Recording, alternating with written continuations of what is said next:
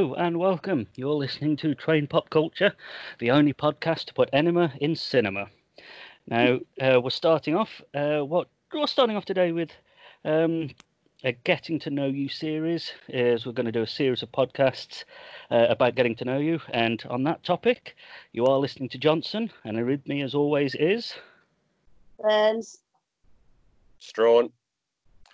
Hi guys, I'm Kimbo. That is the most hello intro you've ever done.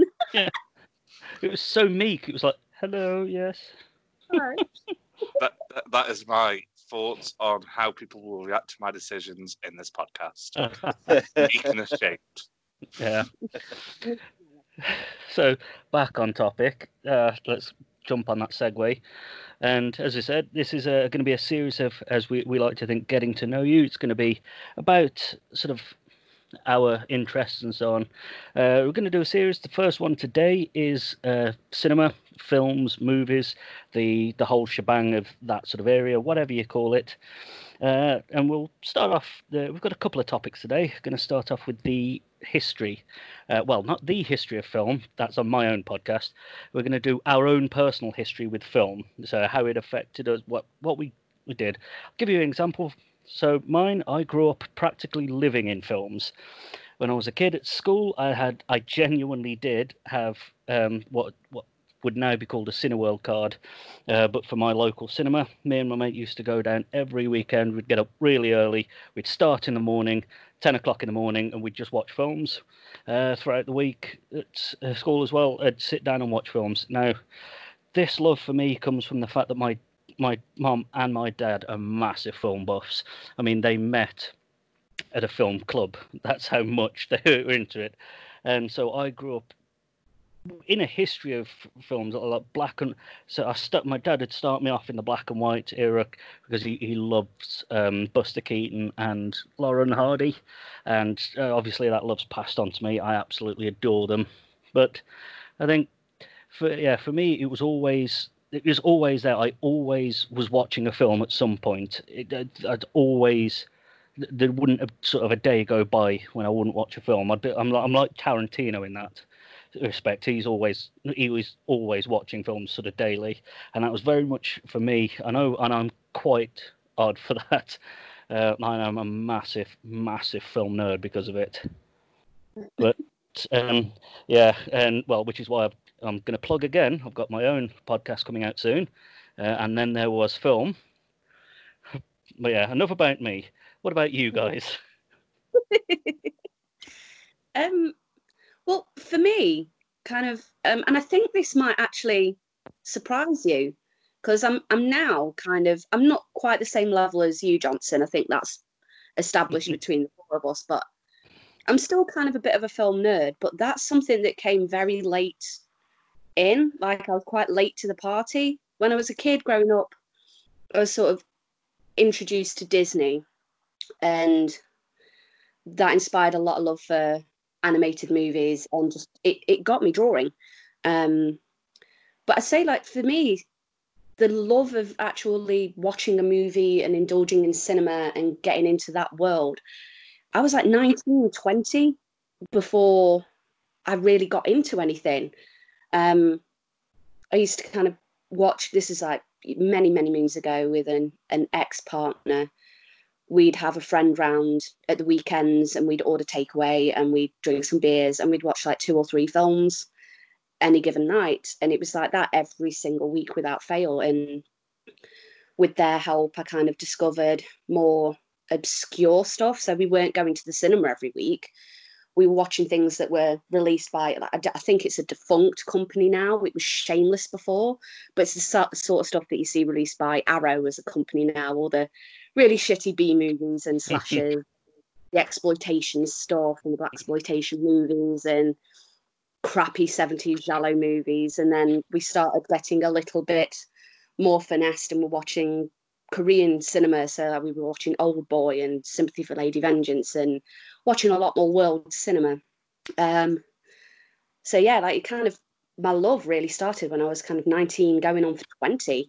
So I'm quite late to the party in terms of like being a bit obsessed with it all. But over those kind of period, over those years, the love kind of exploded in a very big way, and I discovered types of cinema and movies and directors. Like Studio Ghibli was a bit of a late thing, and I'm obsessed with it. And Wes Anderson, I'm a massive fan of. Tarantino, I've always been a fan of when I was younger. That was something that came with me because 19-year-old me had kind of not long moved to Stoke. And I bought basically just Tarantino with me. That's the only thing I had in my pocket. Other than Disney, I had Tarantino. That's a very odd bedfellow, really, isn't it? On reflection, not two things you'd pair together. I'd like to see a Disney animated version of a Tarantino film. Like, I would pay to see that shit.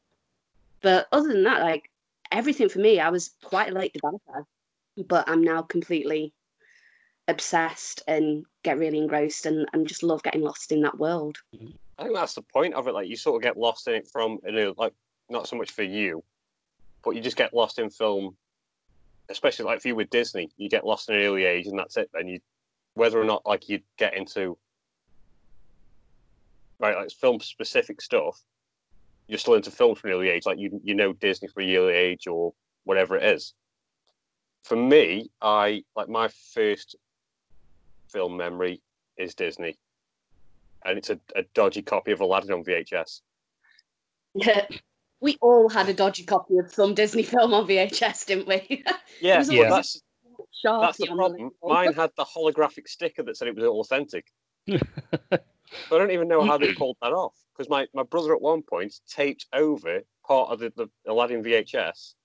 So when the genie pops out the lamp, I had 2 minutes of Chris Evans on Big Breakfast. And it was just like, well, that's not part of the film. So I've yet to see Aladdin. I've yet to see Aladdin now without that clip in, because it's not my version of the film anymore.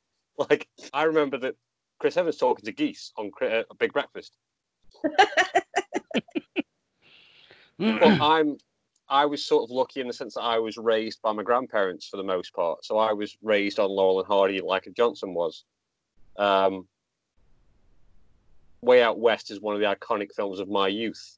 Yes. When I say youth, I mean from the age of like knee high upwards, and it's still part of my lexicon, shall we say, of knee high upwards. So in the last 5 years. Yeah, you've known me for about a New York minute because I'm a short arse. But yeah, I'm not to make that joke, but I just thought I'd do it. Anyway. Yeah, I get picked on for being short, folks. It's one of my traits. I have to wear moon boots just so I'll look a little bit taller. But yeah, I think it's ingrained in you from an early age. You either enjoy film, either as like the cartoon aspect, like Disney stuff, or you enjoy black and white stuff, or there's always something that sticks to you from an early age. From my brother, like going slightly off topic, he hated Scooby-Doo cartoon movies because they used to give him nightmares. Oh, bless him. If he hears this podcast, he will kill me for this. So I wasn't allowed to watch Scooby-Doo on Zombie Island after he watched it once. Oh, that's one of the best ones. It's the first one where Scooby-Doo finally actually go, you know what? We've been going since the 60s and we've never actually had well, actually, that's not true. They had 13 Ghosts of Scooby-Doo, but that was a spin-off. That doesn't count. That's not part of the canon. But yeah, it was the first one where they went, you know, it's the first film. Yeah, rather, they tried to Disney it, didn't they? They tried to make like a feature-length thing. Yeah, it was the first film one where they went, you know what? Let's actually put ghosts and stuff in it. Let's see what that does. And it worked really well. The soundtrack's awesome as well. Yeah. But bless him, like, I'd say, like, we can't watch this because you're terrified of it. Or watch Peter Pan instead. He goes, oh, no, that's rubbish, that is. Like, have you watched it? He goes, no. Oh. Put it on. He watched it, and we had to put it on then for the next 2 months. He watched it every night. Oh, God, yeah. So I could, like, from an early age, I could remember Peter Pan off the back of my hand. Like, it was just ridiculous. But anyway, I'm rambling on. I should let Kimbo talk. You don't need to let me talk. So, I didn't like films for ages. I remember my first film memory is my teacher in reception putting Lion King on. I was 4, 5, something like that. Oh, I had to fun. get taken out. I had to get taken out of the class because I just cried hysterically for about 10 minutes. Oh. Is it the scene? Oh Mufasa. yeah, of course it's the scene. Dad, get up. Dude, that will always be too soon. Yeah. So that scarred me for a long time. My mum tried to get me back in film. She brought me all of the Land Before Times, Littlefoot and Ducky. Yeah. To traumatize a child. I mean, it worked. I loved dinosaurs. That got me into dinosaurs more than it got me into film.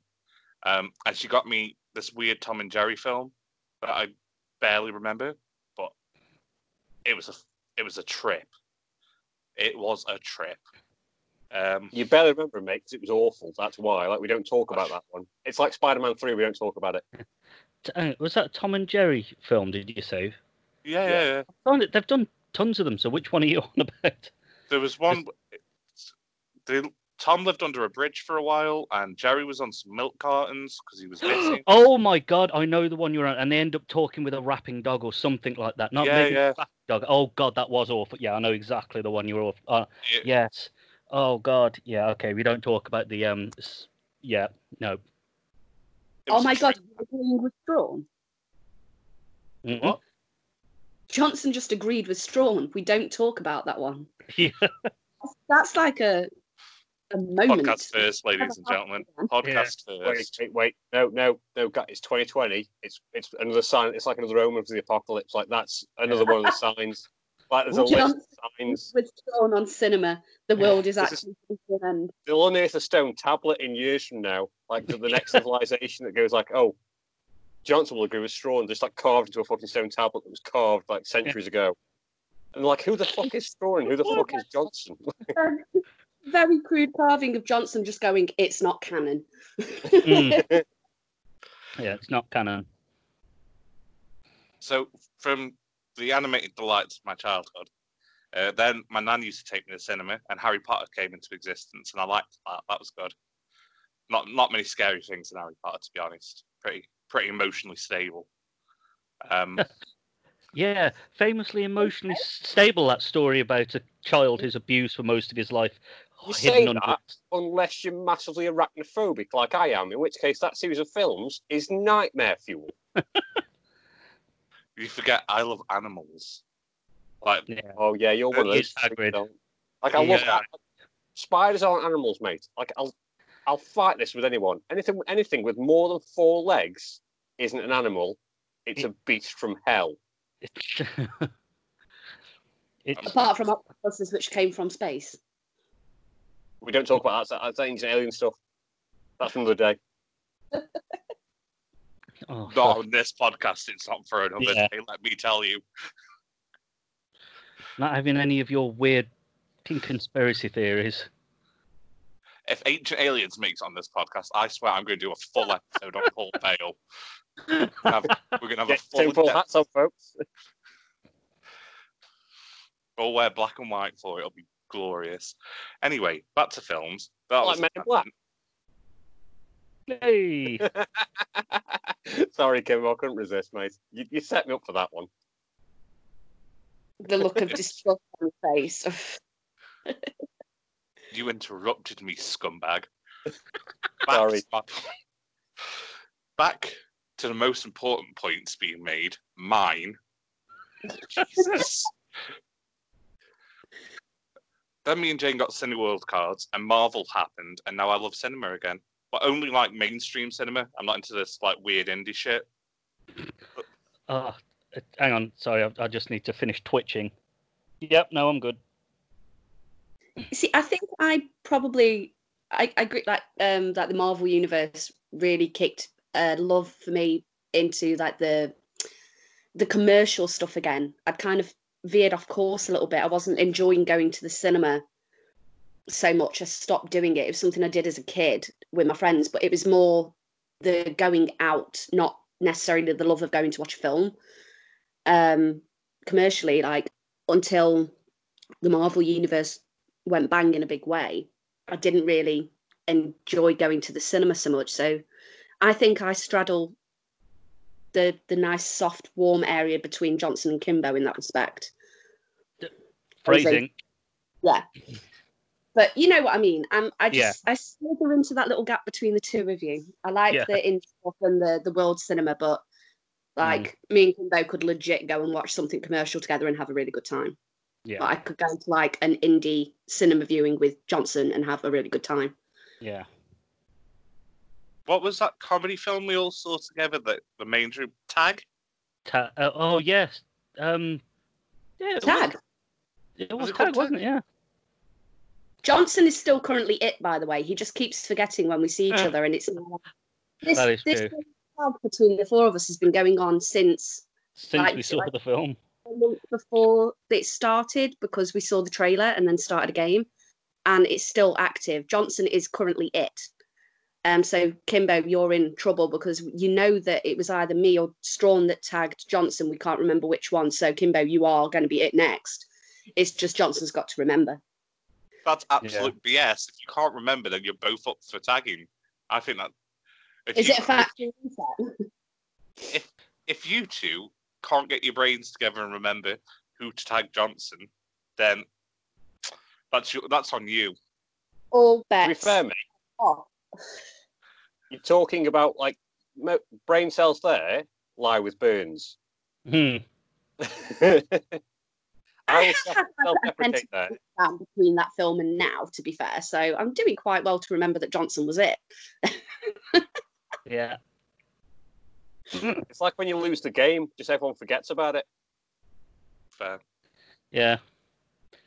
You were expecting a reaction there? Yeah, none of us are playing the game because it's... No, like I was making a point more than anything. Right, okay.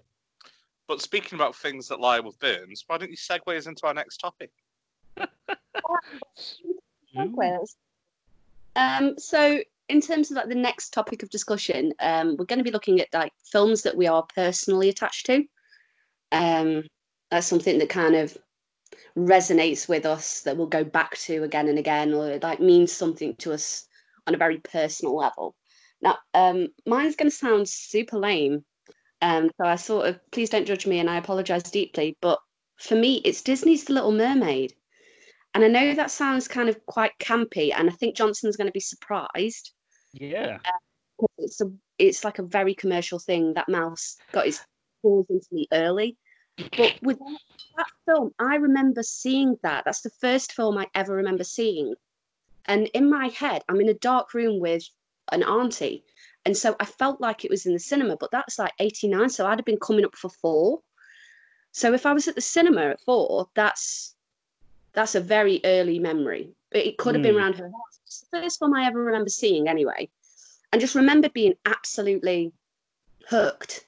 Like that started my big love of Disney, and it got me drawing. And that is something that I've never let go of. Like I became obsessed with mermaids. And I mean, you guys all know, like I've got a stash of pin-up girls upstairs, and there's a good third of it that's kind of nautical, and a big chunk of the nautical stuff was all mermaids, and it kind of really grabbed me, and it's something that's always stuck with me. I think the music for that film was incredible.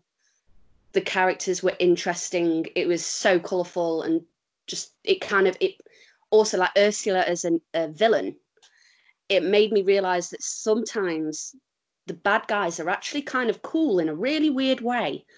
Like you knew she was the bad guy, and you didn't like her, but there was something actually quite cool about how intelligent she was. She was smart, and she was sassy, and she had kind of really cool little minions, and she wasn't just like an irrelevant thing, just like it was there and then it was gone and then she was back and it wasn't developed. Like she was an established character, so it kind of gave you a real early idea of like the bad guys are just as important to the storytelling as a good guy. And it got me completely hooked into Disney. I started collecting Disney films. I'd get them for my birthday, and for Christmas I'd get VHSs. And then kind of like in later years when I started kind of exploring more cinema and I found Studio Ghibli, the Ghibli films kind of reticked those little fuses that I had from being young, and it made me happy again. and it gave me that feeling of being a kid and watching a Disney film. And so Disney for me is kind of, as a broader thing, is the thing I'm most personally attached to, because it put massive keystones in not just my love of cinema, but in terms of my personality. I don't think I'd have ended up moving to Stoke and doing the degree I did if I'd not started drawing as a kid and just fell in love with like wanting to recreate these creatures and these characters. Like, it was such a well put together universe, and particularly like The Little Mermaid, talking animals was just like completely awesome. It was just ace. So that film for me kind of started a ball rolling that would lose a bit of steam but pick back up in later life for me. It meant the world to me as a starting point. Outside of that, like, I watched the Rocky Horror Picture Show at like 9, which is far too young to watch that film, and explains a lot about me as a human being now. I've never been more confused about Tim Curry in that film. I'm gonna pretend I was older than about that age when I watched it, but that'd be a lie as well. We all watched that film far too young, or came to it very young. There's nothing in between. Like, you don't watch it at the right age. You're either far too young or you get to it later on in life. But yeah, sort of, for me, like, I know it sounds a bit twee, but realistically, The Little Mermaid for me set a massive part of my personality in progress and set a keystone for what I enjoy from an animated movie. Like, well detailed characters and the colour and the vibrancy and a good score. Like, music to me in a movie became an important part of a movie for me. It wasn't just a throwaway thing. It wasn't just background noise. Music in a film became important. The sub characters became important. The villains became exciting, and I think that film kind of created my tick boxes for later on in life enjoyment. I think what you've just said there basically sets me up for. I've got to mention 2 films for this sense, because one is based on the music aspect, and one is based on like the personal connection from me. So it'll be no surprise that the musical aspect will be Transformers, the original 1986 movie. Sweet. That film set me up for like the music I'm into now. It's that 80s sort of feel good music. And I watched that not long after I watched Aladdin. So I was very young. And I was like Kimbo, I cried my eyes out watching Optimus die rather than watching Mufasa. Mufasa. Thank you. Oh, just a little aside, interesting fact. You know that the reason in the G.I. Joe film that the main character doesn't die when he was actually filmed being killed, and the dialogue had him die, they had to redub it later. The reason they did that is because of the Transformers film. The backlash they got for killing Optimus Prime was that bad that they realized, they went, we're not doing this. So it was so hilarious, because there's a bit right at the end of the film, no one's speaking, you just hear someone from off screen, by the way, the general's come out of his coma, out of nowhere, and it's just like, oh, that's how they get round it. It's like, bloody hell. Yeah, that was the thing though. Like with Transformers, it was one of those things where it was marketing to its peak. Like, it was meant to be an advert for new toys coming out, so you had to kill off the characters. That's why so many Transformers died in the first 10 minutes. It was like, right, they're dead. By the way, here's some new characters you can buy toys of in the coming months. Yeah. So it was just a toy advert for kids, and I massively bought into that. But name me one 80s cartoon that wasn't a toy advert first. Well, yeah, but Transformers was made off the back of the toys, so. So was He-Man. So was Jason the Wheeled Warriors. So was G.I. Joe. So I can carry on with that one. Yeah, but in terms of personal. Go on, Baines. I'm just mocking Johnson. It's canon. In terms of a personal connection film for me, and you guys will know this, but the listeners won't, and it's Interstate 60. Yeah. That film for me, it sort of redefined what life was. It helped me understand life. I understood what life was meant to mean thanks to that film, because it basically went like, there's no universal meaning to life. The meaning is what you assign it. and you make your own stories and make life what it is. And that's what made that entire film for me. As much as people will disagree with me, to me, it's perfect. It got me out of a very dark place. It helped me out massively, and I still to this day I'll binge watch that. I can watch it 3 or 4 times a day. I don't, but I could do. But yeah, Interstate 60. It was basically a passion project. It's got the guys from. It's got Christopher Lloyd in. It's got. Oh Christ! I can't remember the fucking names now. Gary Oldman. It's like it's an all-star cast, but no one knows it. It was released in like 2003, 2002 ish. But yeah, it's just a phenomenal film. And people will shit on it because it's not like mainstream. I don't think there's anything to shit on that film for. Like, it wasn't something that I was aware existed until we had a conversation and you shared that with us. But I know there's issues with it. I'm well aware there's issues with it, but for me, it's just one of those films I ignore those issues because I'm so enamored with the film and I love it to bits. But yeah, like Interstate 60 is for me, it's my perfect. It's where I go to. If I'm feeling like shit in one day, I'll just put it on and I'm happy again. And that's really what personal connection to a film really is all about. Yeah, it leapt at you. It meant something personal to you that it couldn't possibly mean to anyone else, and that's why it's on your list. Yeah, I was going through a very dark time in my mid to late teens when I found it, and it's just sort of it reaffirmed life for me, and that's why I'll always love it. It'll always hold a special place in my heart. Yeah, it might not be fucking universally renowned. I'm sort of thankful for that because it means that those who know about it appreciate it. Yeah, it's not like a Marvel film or a Disney film or whatever. It was basically just a passion project filmed by a bunch of guys who were calling on favors, and it was done perfectly for me. I know there's issues with it, but I don't talk about those issues because they're bullshit. Well. Kimbo. I'm glad you did 2 films, Sean, because I need to talk about 2 films because I really couldn't decide. You're welcome, mate. You're very much welcome. Thanks for bailing me. Okay, so looking back at what I'm personally connected to, made me realise my favourite films are basically built on a firm relationship between 2 characters. A solid, that is the base of all of my favourite films. From Iron Man to Hangover 1, the other 2 are shit. I'm sorry, but they are. Oh, yeah. Two is basically 1 again, but it's in a different country. And then 3 is just what on earth were they thinking? It wasn't, if I remember rightly, it wasn't even a hangover. They just got roped into doing a heist or something. It's like, this isn't the Hangover. What? Never mind. Sorry, carry on. I interrupted. It's okay, Johnson. I forgive you. The 2 films I want to talk about. 1, I can't watch when I'm feeling sad because it makes me feel sadder. So I don't have that level of personal connection, but I feel like Sean says, it kind of reaffirmed things in my life and how I mentally approach things. And that was 500 Days of Summer.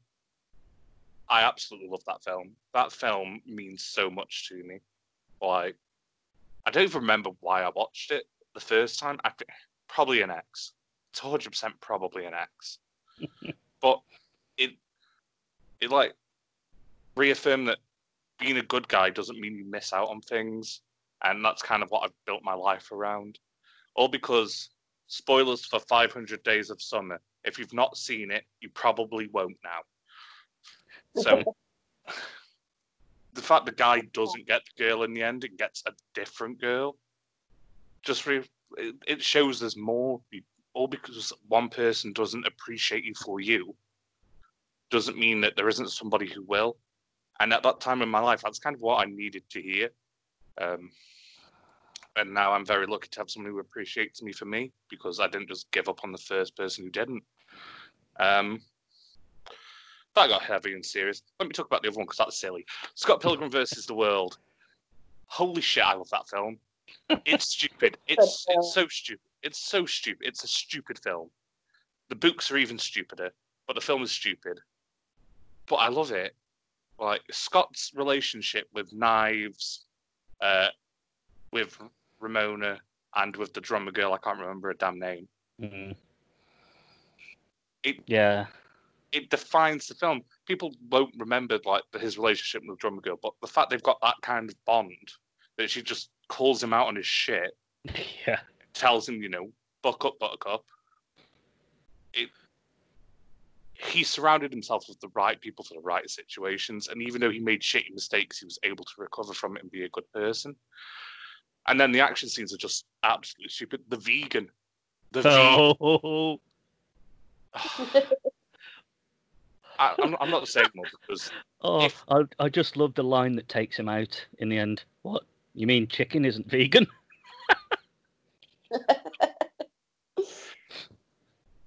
if you listen to this whole podcast and only watch one film, please watch Scott Pilgrim versus the World.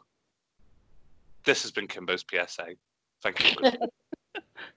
To be fair, though, dude, it is a solid film. Like, it is stupid.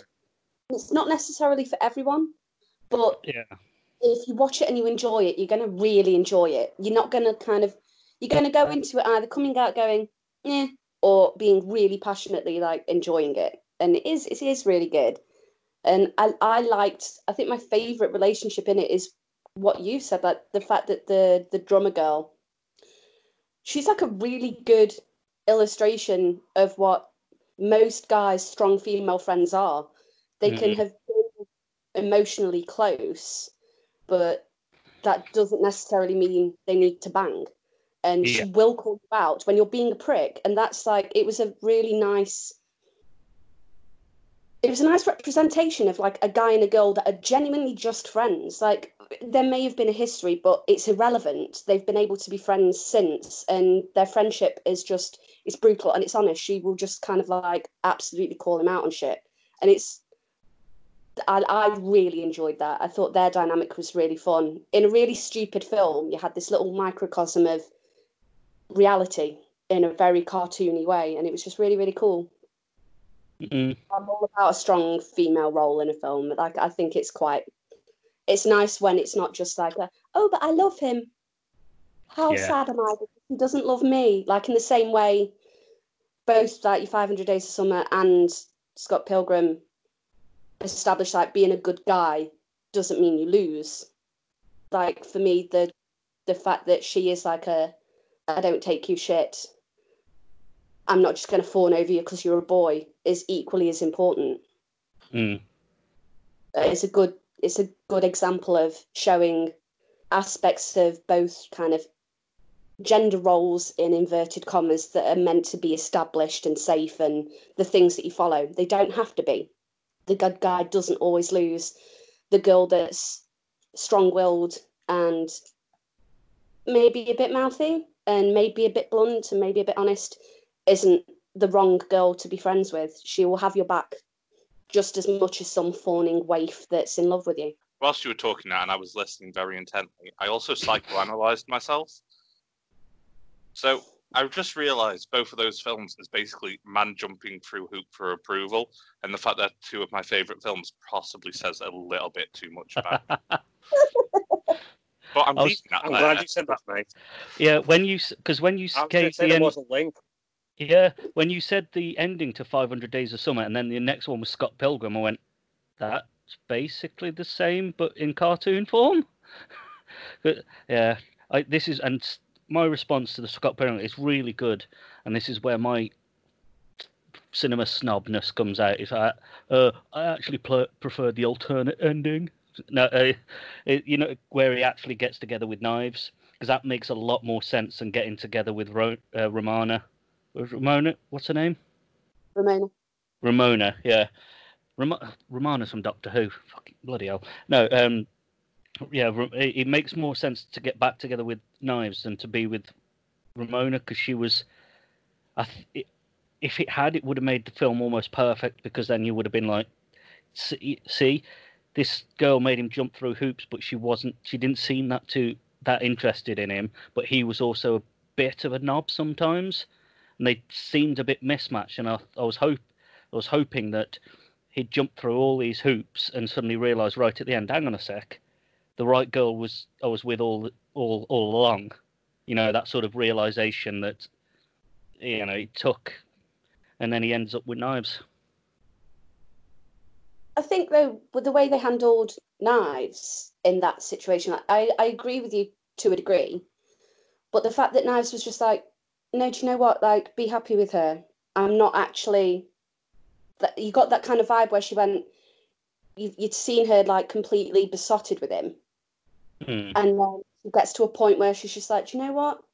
No, you're going to be happier with her, and I'm not going to be as happy with you as you're going to be with her, and I don't actually need to be with you to be happy. She had that moment where she was like, no, you go do you, babe. I'm quite all right as I am. That's fine. It was that balanced off the fact that he ended up getting the girl that he jumped through the hoops for. I think the way that they handled how Knives adulted in that situation went, do you know what? Actually, no, I'm okay. You go do you, babe. It was quite an adult thing, like an adult mind place to be able to kind of say, step away. Yeah, I see where you're going. You're wrong, but I see where you no, no, I do see where you're going, and yeah, there's points to it, but I think we are getting a bit off track. Yeah. Jimbo? Just final point I would like to make before we segue to somebody else. Knives' character growth in Scott Pilgrim is possibly one of the most underappreciated aspects of Scott Pilgrim. Scott doesn't grow as a character throughout the whole damn thing. Like, they try and make it look like he grows. He doesn't. Scott is still the same Scott that started. He realizes he's a dick sometimes, but he is still the dick sometimes Scott at the end. Yeah. Knives goes from being a besotted child to a woman making adult decisions by the end of the film. Yeah, entirely. I think Knives' character growth is way more important than Scott realizing that Ramona is the wrong girl the whole time. And it kind of makes the whole film redundant at that point, because it's just Scott's personal journey. I prefer Knives' personal journey. But Johnson, you can talk about your films now. Why, how gracious of you. Thank you. So now, thank you, Kimbo, graciously passing it over to myself after that. Yeah, see, I couldn't choose. I was like, Strawn and Kimbo, I really couldn't choose, and I had to put it down eventually to 3, because I just couldn't do it. One is Monty Python and the Holy Grail. I watched that when I was proper young. My dad my mum actually, sorry, not my dad, introduced me to it, and it kicked off my love of Monty Python generally. But it was just watching it as a child, it was just so surreal and so odd. But even as a kid, it still had me laughing. And then, of course, you watch it as you grow up, and different things about it makes you laugh, because there's so many layered jokes throughout the whole thing. There's the obvious kid ones where it's like the animator suffering a fatal heart attack, which is how they get away from the beast rather than defeating the beast. It's a brilliant one. Or adult ones where they're actively talking about philosophical politics over beating up a man in the mud. It was just, again, it was that sort of brilliance of Python, and it was that spoke to me as a child and really got me into sort of surreal. Sort of started getting me into the sort of surreal comedy and strangeness that sort of followed me throughout my film love. Another one on the same sort of thing, because it was at the same time, but it was by Terry Gilliam, and it was Time Bandits. And again, such an odd film, but absolutely hilarious and just so brilliant. I mean, it's God's little helpers steal God's map to creation and have to keep hiding at different time periods in history in order to rob the places so that they can live like kings. And of course, every so often, God finds out and turns up. But yeah, that one spoke to me again, because it was just so weird. And watching David Warner play the ultimate evil, but in this sort of resigned, in some aspects, resigned to his post, but not, because he's surrounded by idiot minions himself. And yeah, no, absolutely really loved it. And the third one, and again, it's thanks to my parents. And I know it's not the best in the series by a long shot, and G fans will be screaming listening to this, but it's Destroy All Monsters. It's the Godzilla Destroy All Monsters. It's my favourite because it was the first one I ever saw. It was the one that introduced me to Japanese kaiju films in general, sort of the whole Japanese cinema. And it was just because it was just so. It was. I was introduced as a child. It was just so different to anything I'd ever watched. Just these huge creatures. Just it's a load of just these huge creatures smashing through cities, and then the aliens turn up saying they're actually peaceful, but then they're not, it was just that. Yeah. I realised I was going to just carry on, and there would be nothing but me talking about my love of Japanese cinema if I didn't stop now. Mate, it's fine. I would say that like that's why I didn't mention Python. Like I watched Python from a very early age, but I think Python is like being Brits ourselves. It's just ingrained into you. Like it's just one of those things. Yeah. I know Kimbo might disagree, but for the most part, like it's just it's a British way of life. It's a British institution. It's like drinking tea or all that. It's basically it's one of those things that like it's just ingrained in the British DNA. It's like the two Ronnies. It's Dad's Army and it's all those things put in cinematic form. Because I watched Meaning of Life from a young age, and I think that was my education of sex. Thanks to that film. Because God. I asked my mother what sex was, and she went, "It's what comes after 5." Oh. She was not comfortable like mentioning anything. Yeah, she was not comfortable like mentioning anything about sex to me. But yeah, Python is ingrained. Sorry, Kimbo. I would like to add that we've said multiple times that everyone has seen a film or it's ingrained in life. I've not seen Python. I've not seen Rocky Horror Picture Show. Not seen Dad's Army. Not seen the two Ronnies. I'm basically the anti-Brit. My first British comedy I remember is Bottom, and saying that I'd rather stick my bollocks in a beehive, which I still use as an offensive quote today. Oh, Bottom's for another podcast, mate. Bottom is the type of another podcast. Bottom's. Am I kinky? Sorry, but well, in more ways than one, I love Bottom. Bottom is for another podcast, and I'll wholeheartedly agree, like Kimbo, because I didn't watch Rocky Horror until I was 18, 19. And I know the other two guys in this podcast will fucking vilify me for this, but I hated it. Get out. No, because everyone though, is it? You either love it or you hate it. It's very Marmite. Yeah. It was based like, and again, I'll be vilified for this comment, but I'd waited so long to see it, and I'd heard all the hype, and I'd watched it, and I was like, it didn't live up to the hype. So it was like an earlier rendition for me, and don't take this the wrong way, listeners, fellow co-hosts. I had the same issue with Dark Knight Rises. Not Dark Knight Rises, Dark Knight. I'd heard all the hype. Yes. I was about to like follow you up and say, yeah, that's how I felt about Dark Knight. But then you've said it. Dark Knight. Too many people picked that shit up, man. It's a very good Batman film. It's not. Part of me preferred Batfleck, particularly to that Batman. I'm just going to leave that there and back slowly away from the conversation. Goodbye. Burns. I think there's going to be films that everybody has exactly the same reaction to. Like Gladiator, I didn't watch at the time because everybody told me it was a masterpiece and I had to see it. And then by the time I did come around to seeing it, I was like, it's all right. I'm not sure why everybody was like sliding off their stools about it, but it's all right. And I had the same problem. I can't watch that film without crying. I still cry watching that film. It is a absolutely beautiful film. And I don't want them to make this sequel because it'll just ruin it. It'll ruin the franchise. Like, why make a sequel 20 years plus after when it came out? It's also why make a sequel when it's a completely enclosed story. Guys, it's because it's his complete journey. You don't need to know what happens after. You don't need to know the ramifications of his uprising.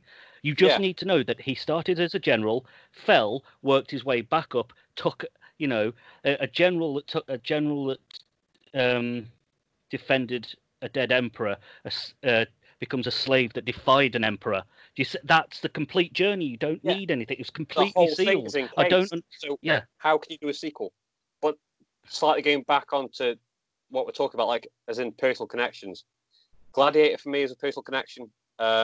It's one, as I said before, I'm grandparent raised. It's one of the few films I remember watching with my nan before she passed away, and it still holds a very special place in my heart. So Yeah. Like I remember being on Sky Box Office and she paid for it, and it was like one of those things like, Christ, my nan's paid for a film on Sky Box Office. Like that's a massive deal. But she's like, oh, I love Russell Crowe. If she'd have been around still now, she probably wouldn't think the same thing. But it's one of those things. Fighting around the world. Yeah, it's just one of those things. Like you hold certain pieces of art or whatever in your heart. Like as part of the series is, like we each talk about different things and different topics during this next series of podcasts. Gladiator will always be for me. It's not one of the films I think first, but when we start talking about it, I'm like, holy shit, like that is one of the films that, like, I remember being on the sofa feeling really sick as a child of the age of like 10 or 11, and my nan put it on and we sat there and we watched it at like midnight until like 2 a.m. in the morning, and she fell asleep in her chair and I fell asleep on the sofa, and my grandma walks the next morning with like, for Christ's sake, you pair. But I'll end my personal connections there. Burns. I mean, I tried super hard to stay on spec, and I picked one film. Fuck you guys. But, I did really well. Like I had like 4 choices for Hades when we did the Hercules thing, and now I'm like, I really worked hard to pick one, but you've all picked more than one, so fuck you. I'm jumping back in, and off the back of what Johnson was saying, that Python. Like I know Kimbo, it's not necessarily for you, but I think that might be you are the youngest in the group, and I think it could be just a generational thing. But I like Strawn. I spent most of my childhood at my grandparents. They were a massive part of my upbringing, and a lot of who I am now has a lot to do with my relationship with my nan and my granddad, particularly my granddad. I'm slowly turning into him. But I remember sitting up at night curled up on an armchair with my granddad watching Life of Brian for the first time. Too young to really appreciate the adult jokes, but every time I come back to Life of Brian, I laugh at something new and I get something else out of it. And it really, Life of Brian, and I remember Life of Brian going on first, and then he kind of introduced me to British comedy. So it was like, Are You Being Served? And Dad's Army and The Low and just more Python stuff. But Life of Brian as a movie is something I vividly remember being curled up on my granddad's knee as a kid watching and thinking was hilarious and not really understanding why. And it's something that as I've got older, I've appreciated more and more. And I'll always love that film because for me, that film is me sat on my granddad's knee laughing, and he had this infectious laugh, and I'll hear it every time I watch it. Like I'll laugh and I'll hear him laughing in my head, and it will always be so important to me. And it also really shaped my love of comedy and what comedy is for me as an individual, because comedy it's so objective, and what some people find hilarious, other people it just falls flat, it doesn't land. But seeing Life of Brian really early on made me appreciate comedy that is a bit left of center and a bit abstract. And then you've got like now I can draw my love of Eddie Izzard directly back to my first kind of grown-up film was Life of Brian with my granddad. My granddad gave me my adult sensibilities in terms of comedy. So that was a gift he gave me that I'll always have, and I'll always love watching Life of Brian. I can put that on at any given time and I will feel better. And it will link back to a very specific time of my life where I felt safe and loved and happy, and I'll hear his laugh in my head and everything will be okay just for the duration of that film. So cinema, in that sense, I think, as a personal connection, it can have really deep roots. If you see something at exactly the right time in your life, like what Kimbo was saying with like 500 Days of Summer, it was exactly what he needed at that exact moment in his life. It's not necessarily a film you can watch all the time because it will make him feel sad. There are films like I Will Just Cry Like a Bitch at, but in terms of something that's really deep rooted, for me, Life of Brian, I think, has a deeper personal connection than any other film I've watched because it immediately transports me back in time and I hear a specific man's laugh and I feel happy, and it helped me grow into the adult that I am. And the humour that I use in day-to-day life, like my sarcasm and my little obscure references, it's all down to that one man giving me that one film, and that one film was a complete gift. And regardless of how you can pick it apart technically or whether or not it's just silly, Life of Brian for me is a perfect film. It's just awesome, and it will always be a perfect film. And that's with blinkers on and rose-tinted glasses on. Yeah. Yeah, and building on that, what you just said, B, is like going back in time. The next topic of conversation sort of links in with this for me. So, when I wasn't old enough to watch this film, I watched it, but listeners and you three will know a director called Kevin Smith. Yeah. So when I was quite young, a bit too young to watch this film, I saw Dogma. Fast forward, Yeah. 13 plus years, I want to say. Like, I'm not quite sure anymore because of fucking time. The latest film I've seen that I've really enjoyed is the Jay and Silent Bob reboot. And for me, that film, like, I still can't watch it without crying with laughter. It's another plush rush for me. Like, I see Matt Damon's face deliver that line in that film, and I will still cry laughing. It is fucking brilliant. It's such a throwaway line, but it's brilliant.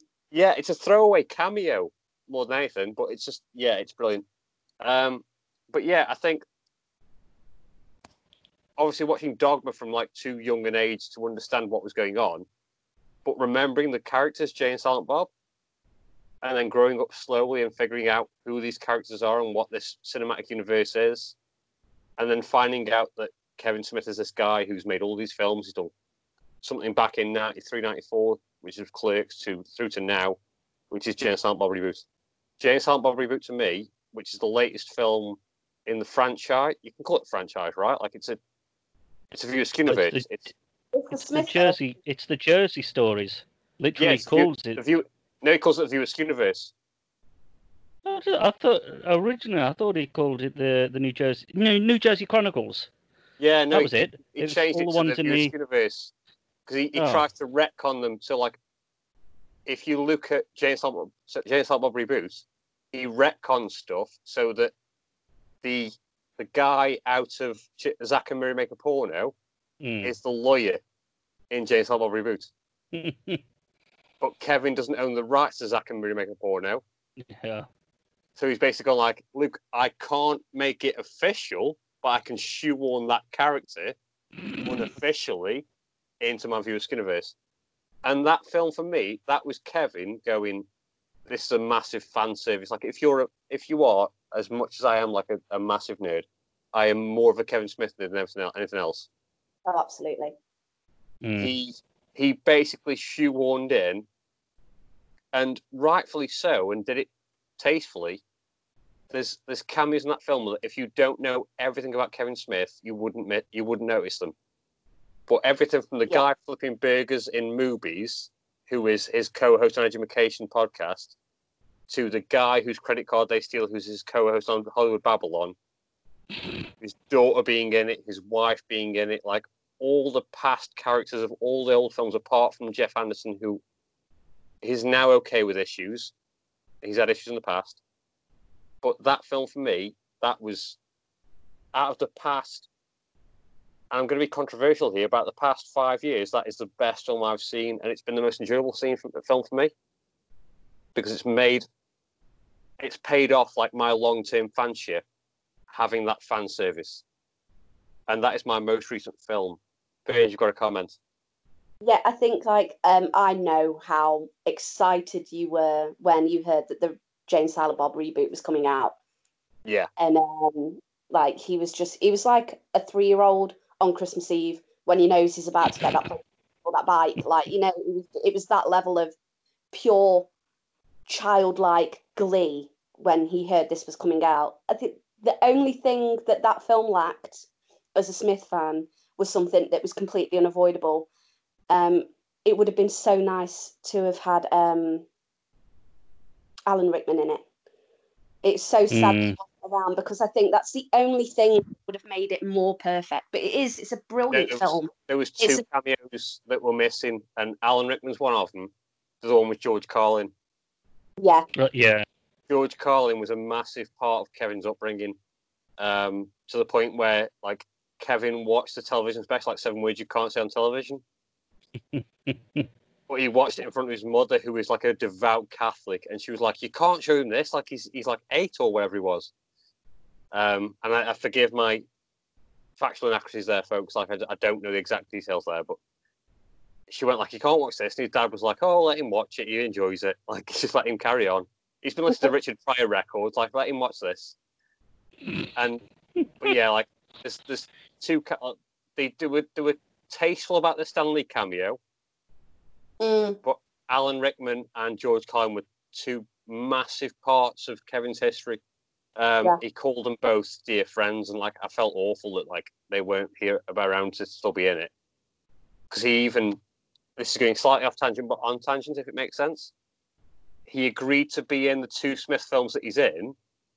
3 films, sorry, because he's in Jane and Silent Bob Reboot. He's in Jane and Silent Bob Strike Back. He's in Dogma, and he's in Jersey Girl. He said, "I'll star in these films if you write me a part where I'm a priest who murders children."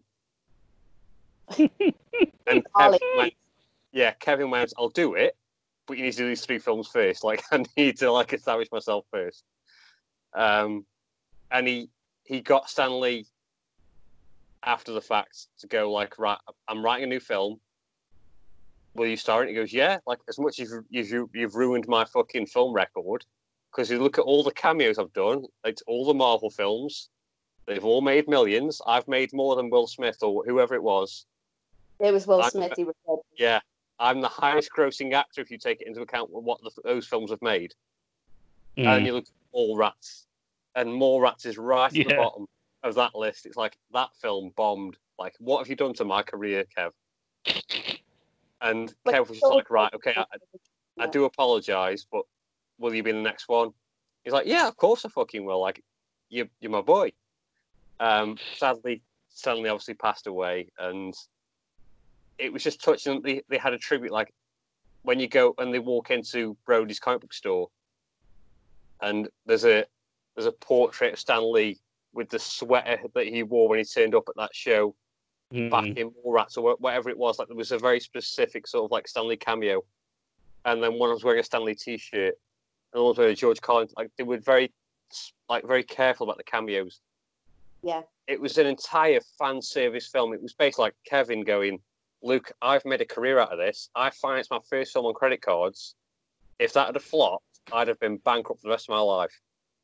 You guys made this possible." And after we'd had all these false promises of Clerks 3 and Mallrats 2 that never materialised, but are now being materialised thanks to various incidents we won't go into.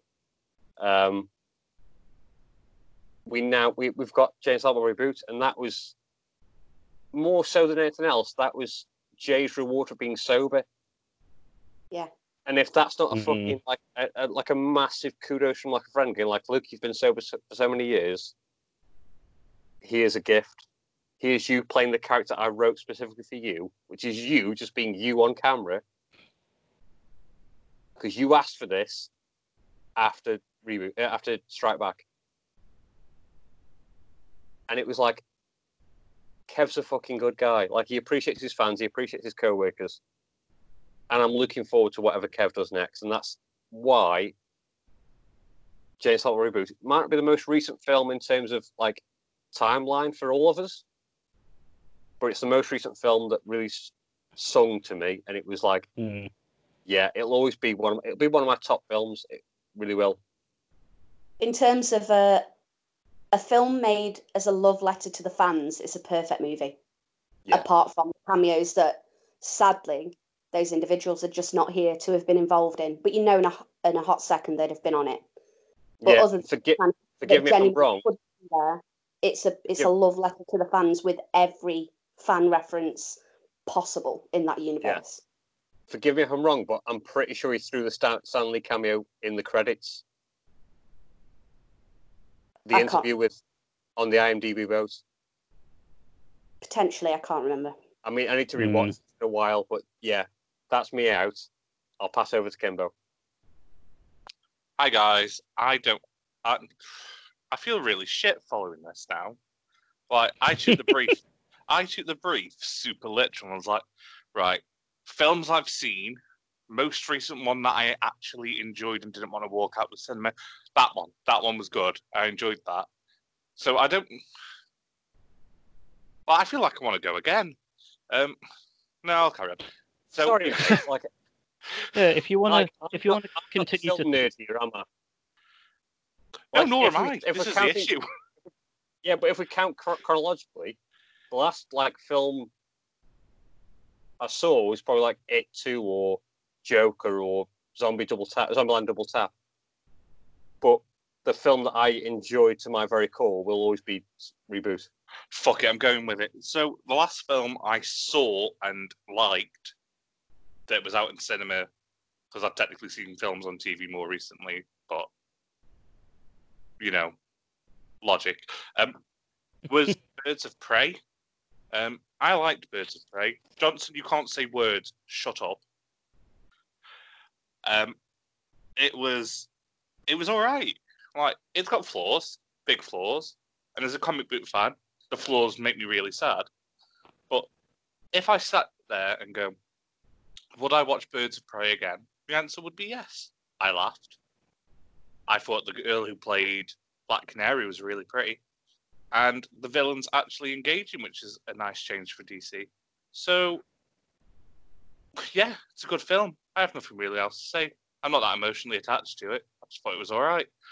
But that's what the brief was, really, wasn't it? It was, what was the last film the most recent film you saw that you enjoyed? It was the most recent film you enjoyed. It doesn't have to be a perfect film, a great film, even a sensible film. If you sat down and enjoyed the film, there you go. That's for you. Yeah. That is me signing out. I mean, I'm done now. I went deep with it. I was like, that was for me, Reboot was the film I enjoyed the most out of the past 6 months.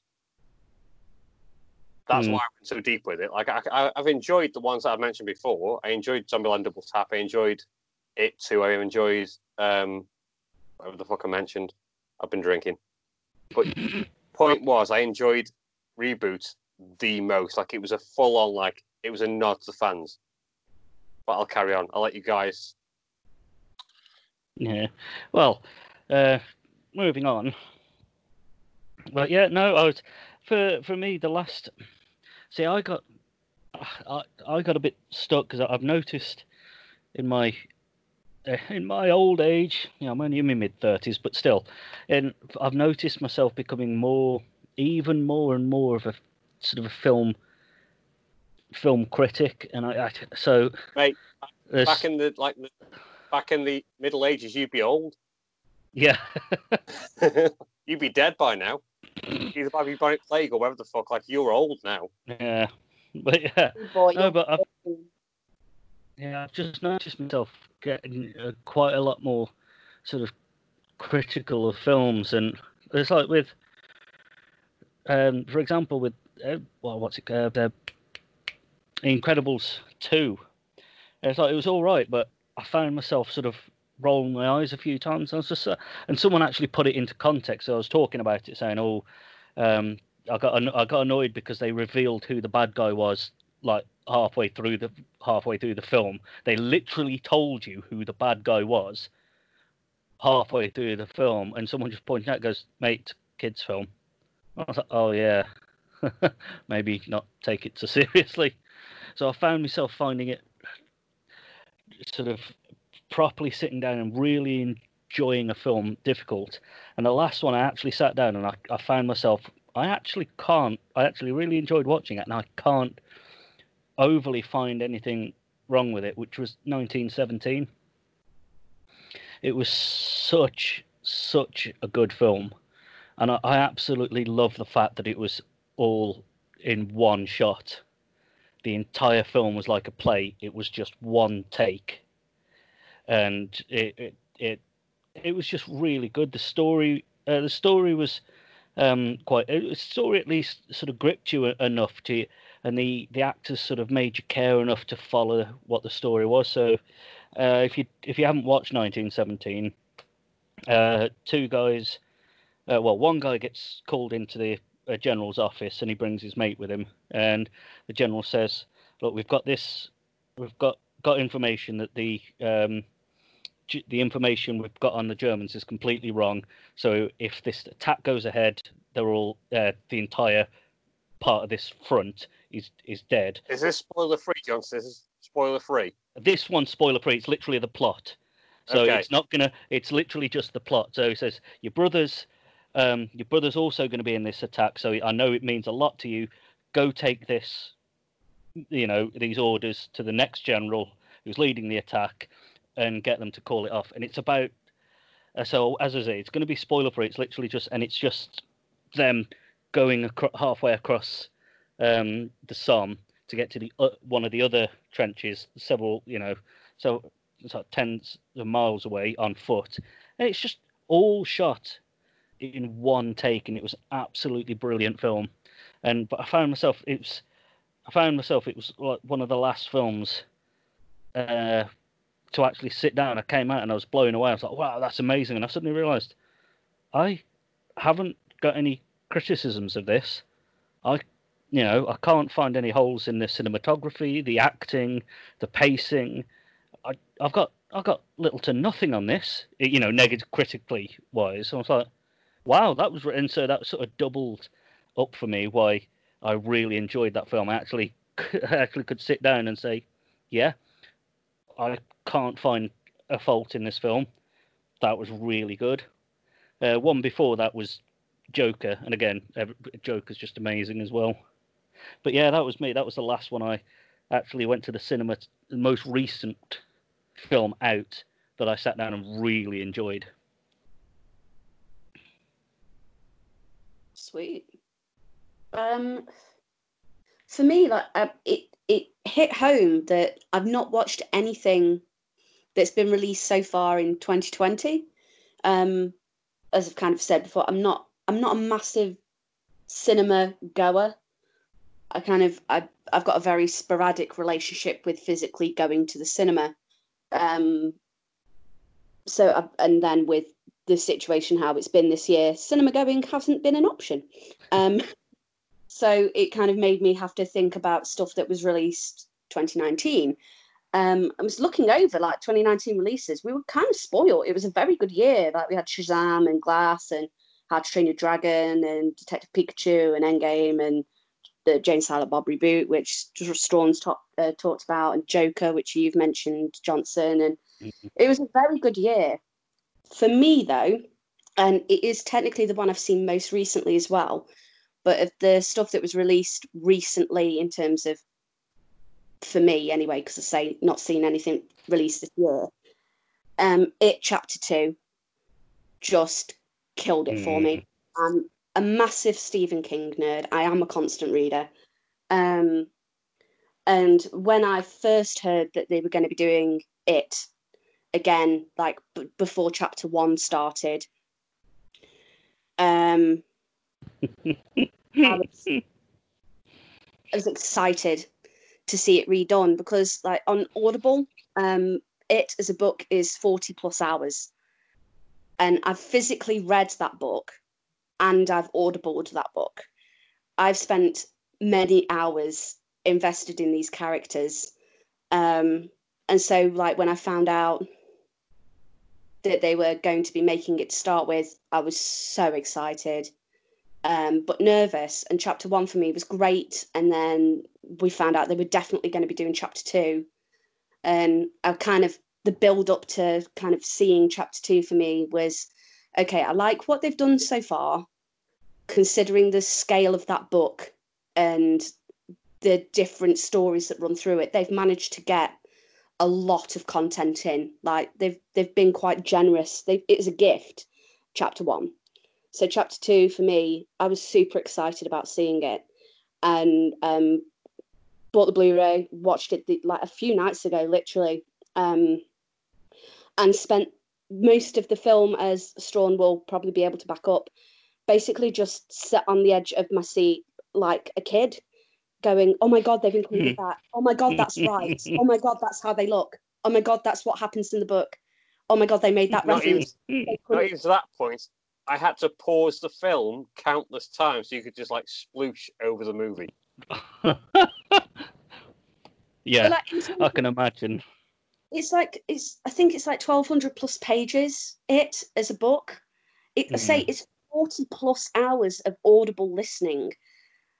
That's an incredible amount of time to give over to a single text. And so trying to translate that into just 2 movies, that director, like, dude needs some sort of medal, because in terms of content that he's managed to keep in, it's incredible. And the stuff that he couldn't keep in, he managed to, because there's the scene in it that can't be done, and he got around that well. And the stuff that wasn't like I was saying to Strawn, like, for people that haven't read it, it's been out for like literally probably 2 decades. Like, this isn't a spoiler now, it's your own fault, so deal with it. But in terms of like the end of it and the fight sequence that the kids and the adults have kind of simultaneously, because the book itself is non-linear, like it flips between them as kids and them 27 years later on, and it flips back and forth. The actual end battle with it in the book, it's a trip. Like, at some point there's a spider beast and they're going backwards through time, and there's a turtle, and it's just like somebody's got an enormous bag of weed and gone, so this is happening. So it is really trippy, and to have to work around that and do what they did, there was Yes. like it in the chapter 2 at the end, they make him like a spider creature, which is a direct nod to the books, and they include the deadlights, and there's just all the way through from start to end, it chapter 2 delivered so hard for me as a huge fan of the book and as a huge fan of the author. Like, Stephen King has a cameo in it, and his cameo is perfect. And there's extras on the Blu-ray where they do interviews, and Christ, what's his name that plays Bill? He's the one with the split personality in Glass. James McAvoy. James McAvoy. Sorry, I had a brain fart. McAvoy. I was thinking. You say the. I forget the characters' names. If you say the what they've played before, I can tell you. I was thinking. See, I was thinking Ewan McGregor, and then I realised, wait, no, that's Dr. Sleep. Dr. Sleep. Or else. But yeah, McAvoy plays Bill Denborough, and there's a scene where, it's basically direct from the book. It's been copied and pasted and made real, and it made me so happy. Him going into Rose's secondhand clothes, the charity shop, and finding Silver, his childhood bike, and having this back and forth with an arsehole shopkeeper, and the arsehole shopkeeper is Stephen King. And McAvoy, in this interview outside of it, said he'd looked at the script and a lot of the content had been taken out. McAvoy's a fan of the book, and he went, no, we need some of this bullshittery back in this scene. And he said it was a really meta moment for him, because he was putting Stephen King's words back into Stephen King's mouth for this sequence in the film, and he said it was just really trippy. But it was just there was a lot of fan service. You can tell that the director, he says very openly in the interviews for the extras and stuff, he was a fan of that book. He remembers reading that very young and being carried away by it. And you feel that. You watch those 2 films, particularly, I think, part 2 is handled incredibly well, because you've got the balance between flashbacks to the kids and bits that you don't see in part one. Kind of a little bit glossed over to carry on, but not in a way that you feel cheated. And the casting for the adults, some of those actor choices for the adult version of the kids, it's uncanny. Like, Eddie's pick and Finn's Finn is the actual actor. Richie's version of himself. Bill Hader. Yeah, Bill Hader is. Is. That was Finn's choice. He, like, as a person, they asked him who they thought would play him as an adult, and he was like, Bill Hader, because I'm in love with him as a person, because he's awesome, and yeah, I'd like to be him when I'm older. And that's the reason that guy got that job. But there's such a lot of love in the making of this film. There's such a lot of the canon of the book that's been carried over perfectly, and the stuff that they've not had time to put in, they've placed in, or there's been casual nods, and there's been little slight references, like Bev saying beep beep Richie. It's a throwaway line, but if you're a fan of the book, you just go, oh my god, yes, that's the thing. And there's whole sequences in chapter 2 that I've only had in my head for the longest time. I think I've read that book like 2 or 3 times now, but it's definitely at least 2. I think I've read it a 3rd time. You lose track with these things. And it was just beautiful seeing something that's only ever been in my head visualized with such passion and dedication and love. Like, it was so clear that he was dedicated to, if he's going to do this, he's going to do it right. Bill Skarsgård is an absolute just revelation of Pennywise. He is Pennywise. Tim Curry was brilliant, don't get me wrong, but Tim Curry as Pennywise is literally the only redeeming quality of that interpretation. But the rest of it is objectively poor. But Bill Skarsgård's Pennywise is terrifying, and not in a cliche way. He's not being like aggressive and doing a Gurr voice and just being a cliche villain. He's a legitimate Stephen King entity. He channels what makes Pennywise in the book so terrifying, and it's this nuanced way that he interacts with the kids. And it was I got to the end of it and was just so happy. There was stuff I was sad couldn't make it, but that's greed. I was greedy. I'd been given so much of this thing that I love that I just wanted all of it. But considering the time restraints, they've had 2 films, they were 2 fairly long films. They got so much of that book in, and they did it so on point. Like, it was just rendered so perfectly, where it's a direct, there's whole sequences that are just a direct copy and paste.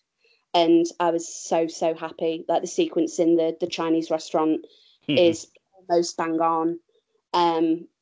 Just a lot of it was just eerie, and the stuff that they couldn't touch, they handled in a very intelligent fashion. And the stuff that they've changed, it makes sense to change it to make it an easier to palate and digest and understand story, because some of the sequences in that book are very trippy. So to make it a more understandable battle, I get what they did with the end part. Basically, every time they go into the sewer to fight it's you've walked away from the book, but they've done it in such a way that you don't feel like you've been cheated out of your story. So for me, like, chapter 2 of it was everything I wanted it to be. There'd been such a lot of, it was like the opposite of, there's so much hype that it fell flat. There was so much hype and it lived up to it. It just kept on giving. I can't remember being that satisfied with an adaptation of a book that I cared about since, like, Fight Club. Fight Club's a perfect adaptation, but that's a much smaller text. So it's if they'd fucked up Fight Club, I'd have been outraged. Chapter 2, it was absolutely incredible, to the point where chapter 1 was such a good pull that they got Stephen King in to do a cameo. Like, that's a a right on Stephen King's seal of approval. He liked the first one so much. He was like, yep, I'll do a cameo. And he stayed there for 3 days. His scene was done in a day, and he stayed there for a further 2 just to hang out and enjoy himself because he was that engrossed with what they were doing with it. I was just super, super happy with the whole thing. I will watch that film again tomorrow happily and probably just enjoy it more because I'm not reacting the first time and like talking over stuff. I feel really bad for Strawn because watching it, I was just like, oh my God, the whole thing. I got so excited. Yeah, it got to the point where I was turning it on and off. I was going like, right, just say what you're going to say. It's like, no, it's a nerd comment. I'm like, no, just say it because I can press play again. And then I like spoke at 82 miles an hour and got it all out of my system, and then like picked my drink back up and carried on watching. Well, I totally get it because I had the same issue with Reboot. Yeah. Hence why I was so understanding with like, you noticed when we were watching Reboot together. I was like, oh my God, it's so and so. Oh my God, it's so and so. Oh my God, it's so and so. And you're like, oh, they've kept that in. They've taken this out, but they've kept it in. They've taken it out for a reason. It's like you were so passionate about that film. And it was so nice to see because it made me realise that I'm not as big of a dork as I thought I was when that's the other people reacting the same way to other films. You're both. No, I'm a big dork. Yeah. But I will say this, you've clearly not watched many Stephen King adaptations because he's pretty much in all of them. He's famous for cameoing in pretty much everything he's written. But he doesn't agree with all the films that he's in. Like he he doesn't. Kubrick Shinedown. Oh, yeah. It's not Shinedown, that's a band. Shining. He doesn't like Shining. He also doesn't like Sleepwalkers. Yeah, so that's why he redid Shining himself. Yeah, the TV adaptation. Volumes. It speaks volumes. But the fact that he was so on board with this one, he saw the first one and went, fuck yeah, I'm in for the second one. Yeah. And he stayed on set for 3 days and he's only waxed lyrical about the director and what he's done with his work. Like he's genuinely happy with this rendition. I'd love to have seen the him just staying there and someone having to try and tell Stephen King, can you leave the set of this Stephen King film, please? And him just sitting there going, say that again. It's when McAvoy walks past him and he's like, oh my God, it's Stephen King, and he's like points at him like, holy shit, it's Stephen King. He gets so excited, bless him, because he's a fan of the literature. Yeah, he knows the reference text, so it's like so nice. It's like just a fangirl. Like it's like me seeing like my favorite rock stars or film stars or whatever. It was so nice to see like that in the It setting. Mm-hmm. I'd say for anybody that is that like if you watched it at the cinema and haven't watched it again since, or if you haven't watched it yet, I highly recommend investing the time in both films. If you do end up getting like the Blu-rays and stuff, watch the extras. It's incredible.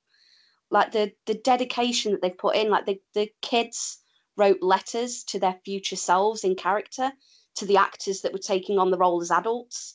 And they hung out and you see them learning how to ride bikes and you see the conversations that like got the actors involved in the first place. And the kids really led it in some places. It was just a complete gift. Like it's a recent-ish film for me. And the payoff was extraordinary. And then like the extras as well just was a massive bow on a gold-plated box for me. It was just incredible from beginning to end. And then the extras just gave more because you just see how much of a passion project it became. Yeah, it was a bigger budget film and it was a commercial film and it was commercial success, but you see all the behind the scenes stuff and you just realize how much it genuinely became like a massive passion project and how close those kids got. And then you introduce the adults and the adults were so respectful of the kids. Like the kids were doing interviews with the kids that play the losers, and they were saying that it was surreal having these big Hollywood stars in some places coming up to them going, I hope that I do this character justice for you. Like I'm following your lead. Like the guy that plays Eddie as an adult very much took all his cues from the way the kid played it, but they are eerily similar anyway when you see them kind of just behind the scenes, like their mannerisms, the way they carry themselves is quite similar. But that the adults were like referring to the kids in terms of character, like, how do we play this out? And they were very true to what's already been laid out. And it was just, you could feel how much time, dedication, and love had been put into it. For me, it's just an extraordinary film. It's the, and I was like, Once Upon a Time in Hollywood was extraordinary. I'm a massive Tarantino fan. Love that film. Joker was incredible. Endgame was incredible. Glass was brilliant. There's been a lot of films towards 2019 that I watched and was completely enamored with, and left watching feeling like I'd had a genuinely enjoyable experience, and the films that I will go back to and watch again, and I can't pick fault with them. The one that paid out for me was It Chapter 2. So yeah, like that. I know that I've just ranted for ages about the second part of a film.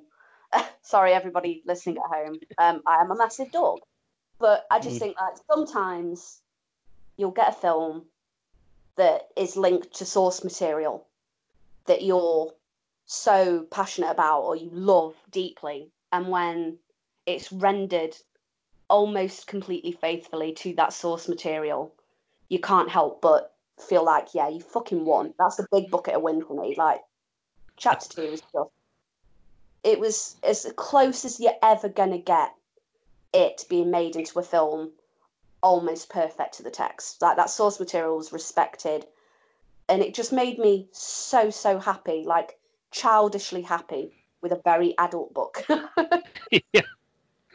Yeah, I had the same thing when I was watching the latest Godzilla film, the King of the Monsters, because as I said before, I grew up watching Japanese kaiju films, not just the Godzilla ones, but Gamera and so on. But with the King of the Monsters, I must have been so awful to be sat next to when I was watching, because I'd be like nudging my wife, going, they've got that, and she's like, what? And I was like, oh, never mind, you know, Yeah, because you can't pause this. So it's just like, oh, look, the piece of music, Godzilla's theme is actually there, yay! Or it's just like, oh, look, there's Anguillus.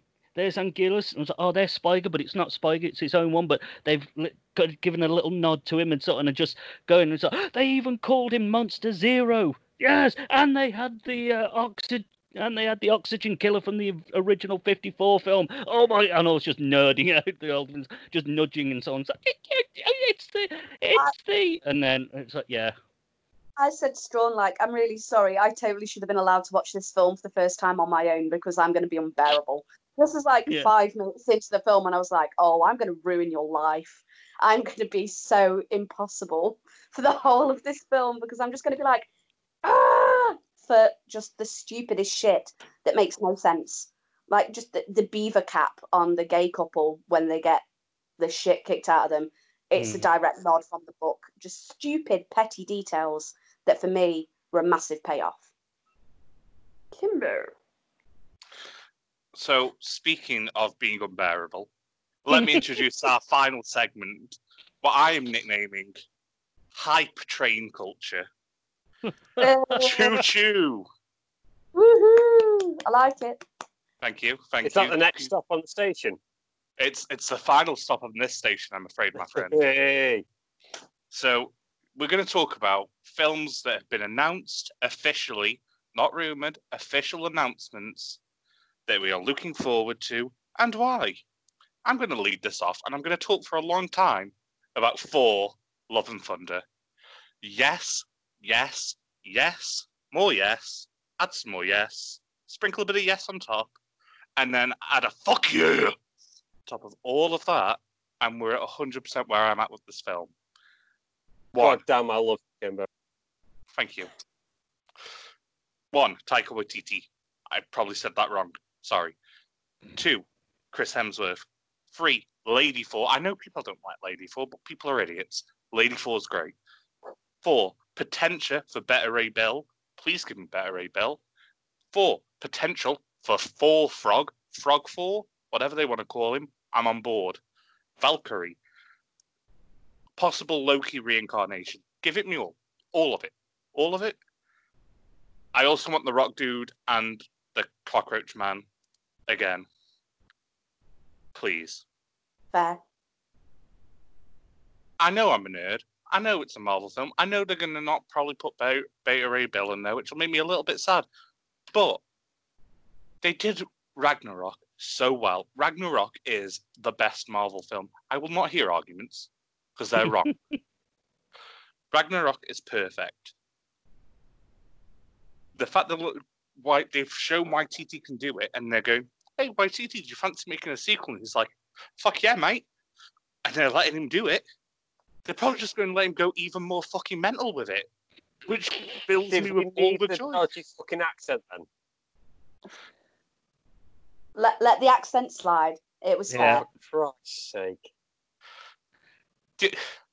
I can't not speak as a New Zealand man without doing a bad New Zealand accent, Sean. Have you not worked with me for the last 4 years?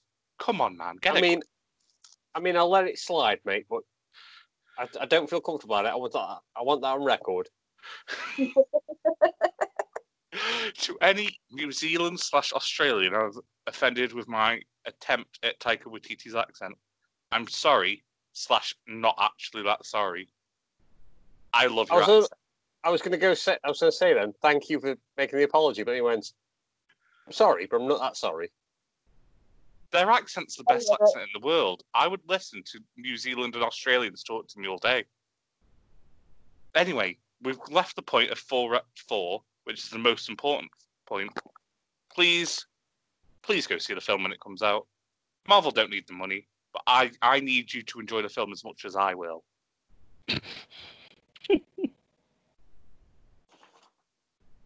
It's so nice to be excited about it. That's what good films should do. Good films should grab you. Like, you should be able to go to the cinema at 50 or 80 and a film grab you and make you feel like a kid again.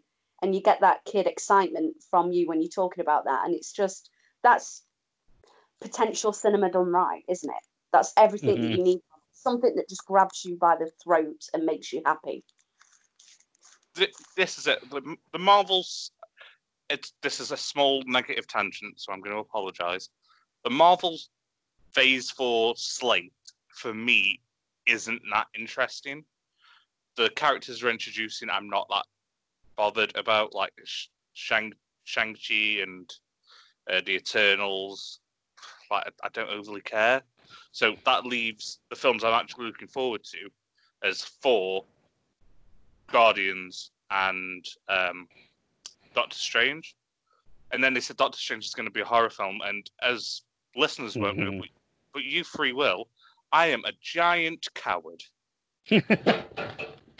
So I've gone from being really excited to slightly terrified that film's going to be too scary for me to enjoy. That leaves Taika Waititi saving the day once again. Not all heroes wear capes. Yeah. You say that though, mate, but it's Marvel, owned by Disney. It can't be overly scary. It's not gonna be like is it Lobo? Are you talking about Lobo? Yeah, like it's not gonna be like that. Like, yeah, it's not gonna be that level of scary, is it? It's gonna be Disney scary, not. I still can't watch Bambi to this day, Sean. Disney scary's still a thing. We'll just let that. We'll leave that alone. Drawn out. Yeah, right. And on that interesting point. No, yeah. For me, I'm excited. What I'm excited for coming up. Well, there's a couple ones. There's Bill and Ted, Face of Music, and I'm actually excited that it is just literally they've just done that. They've gone Bill and Ted. Hopefully, it doesn't do a Dumb and Dumber 2. But from what I've seen, it should be all right. They're keeping the tone. I'm looking forward to the Candyman reboot. That should be interesting.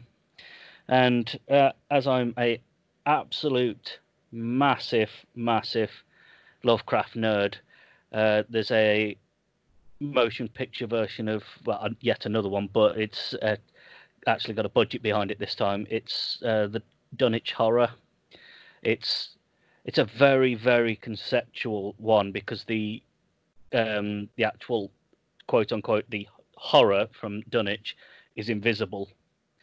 So, and the final battle takes place. Well, at least in the book, the final battle takes place between some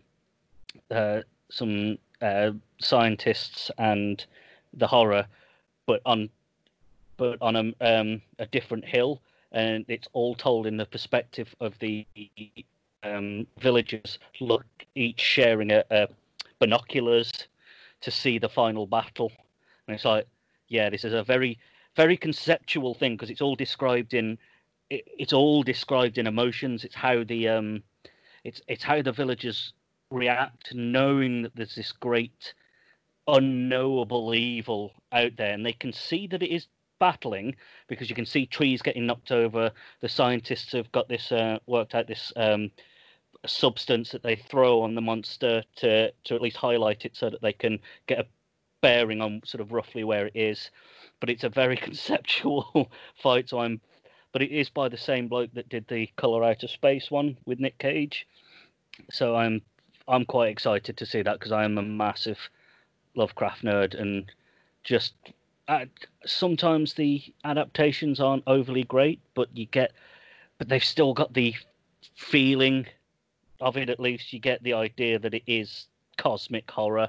Like, one of my favorite films is Die Farbe, which is German for The Color, and I do apologize to any Germans who haven't any Germans listening, and they're like, oh yeah, that was completely the wrong pronunciation.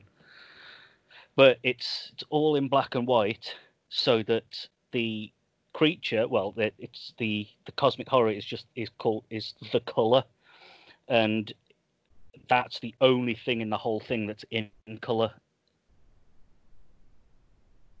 Sorry, what? You're all shaking at me. What? No. Thank God you mentioned Bill and Ted, mate, because that was my second choice of this film, like this choice of film. Right. So I was just thankful that they went with the sequel rather than the remake, because I heard a rumored remake back in 2005, 2006. Yeah. It was meant to be like Indie Kids, so no guitar sounds, no phone box, no guitar noise. Like, it was meant to be like, basically it stripped Bill and Ted of everything. Yeah, I heard about that, and I was so thank God they've gone with the sequel. But they were also planning to do the sequel and the remake at the same time at one point, back in like 2010. So thank Christ they're going with Bill and Ted Face Music. So that is, for me, thank Christ. And they've got the fucking Rupert back. Like, and they can't get Carlin back. And no, Rufus can't be there. Yeah.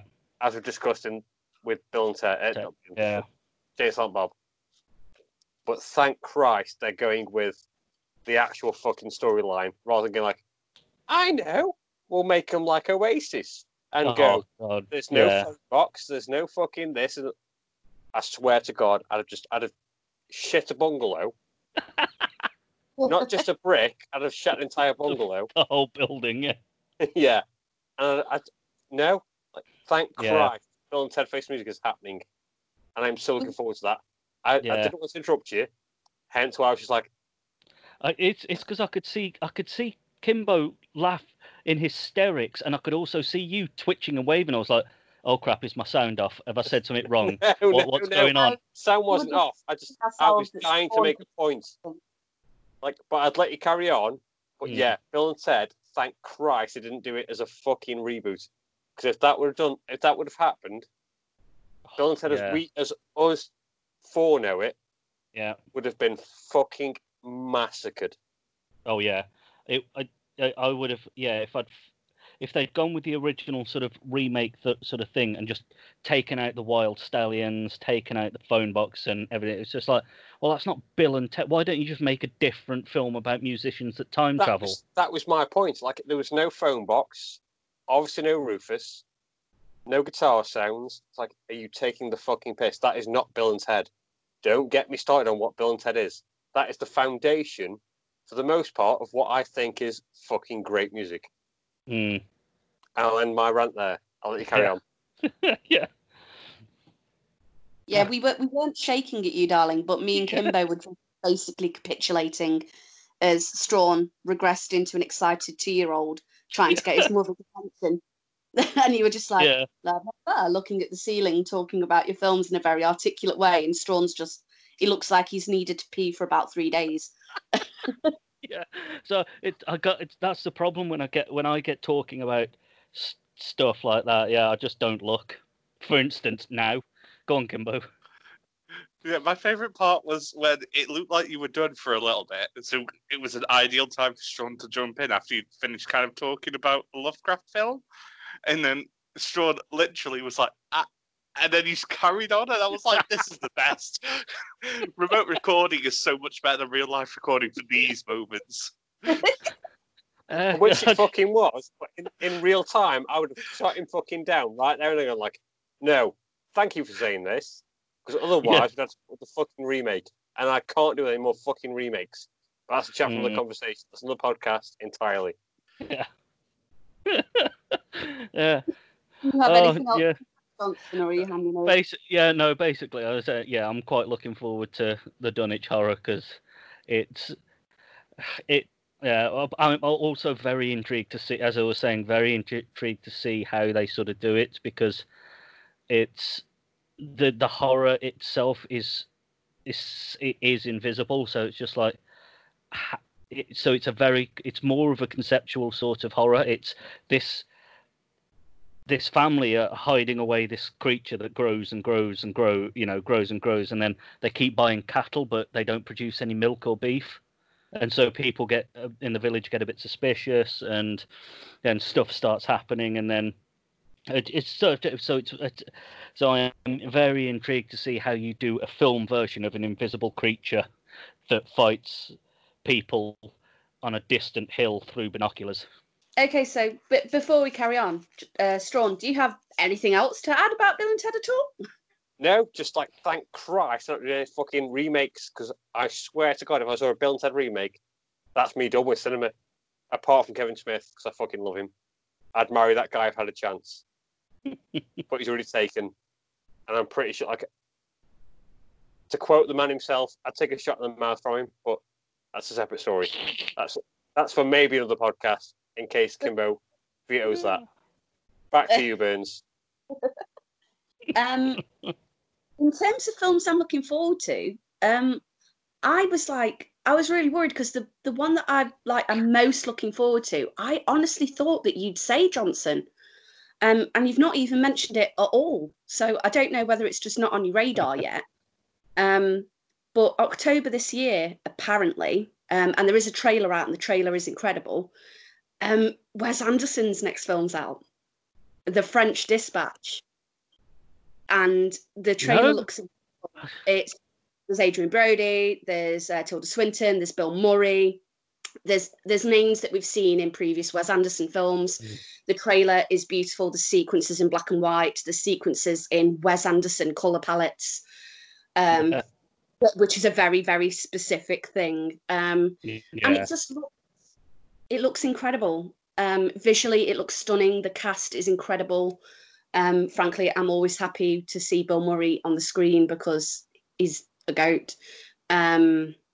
But yeah, like, I love Wes Anderson films anyway. I just think they're little pockets of joy. Like, they're visually stunning. The stories are always very interesting. They're not necessarily obvious stories, and they're not necessarily told in an obvious way.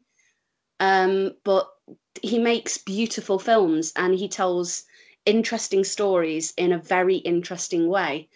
And I've yet to watch a Wes Anderson film that I've not been completely in love with. And the trailer for The French Dispatch looks like it's going to be a gift again. Like, I'm going to come out having watched it and just be happy with life because it exists. So Wes Anderson, as a director for me anyway, is a firm favourite. Like, I just love what he does. He touches things and magic happens and everything's beautiful. And I love his use of colour. It's so intelligent. Like, when I was saying earlier on, like, The Little Mermaid gave me an idea of what music can be in a film.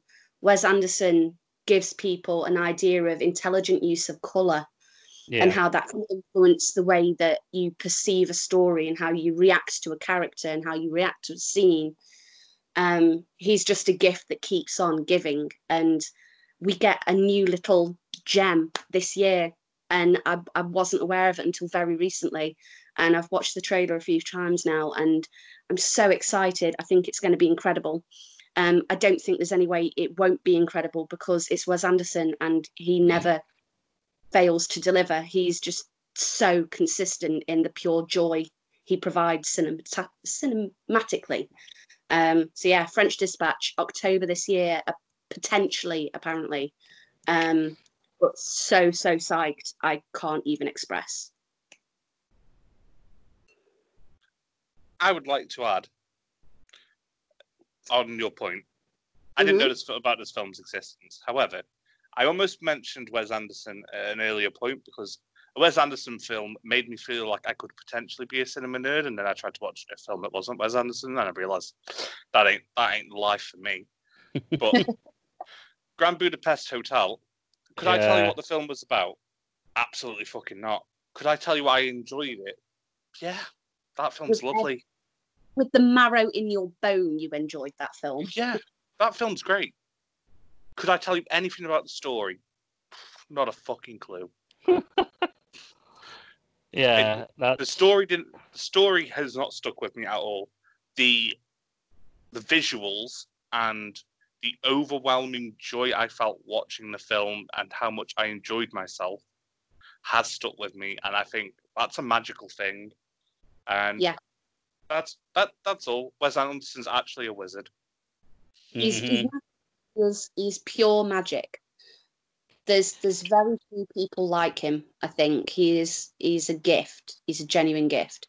Like, he can do the like real people films where he's filming actual actors in Wes Anderson locations, in Wes Anderson costuming, with a Wes Anderson story, and it works.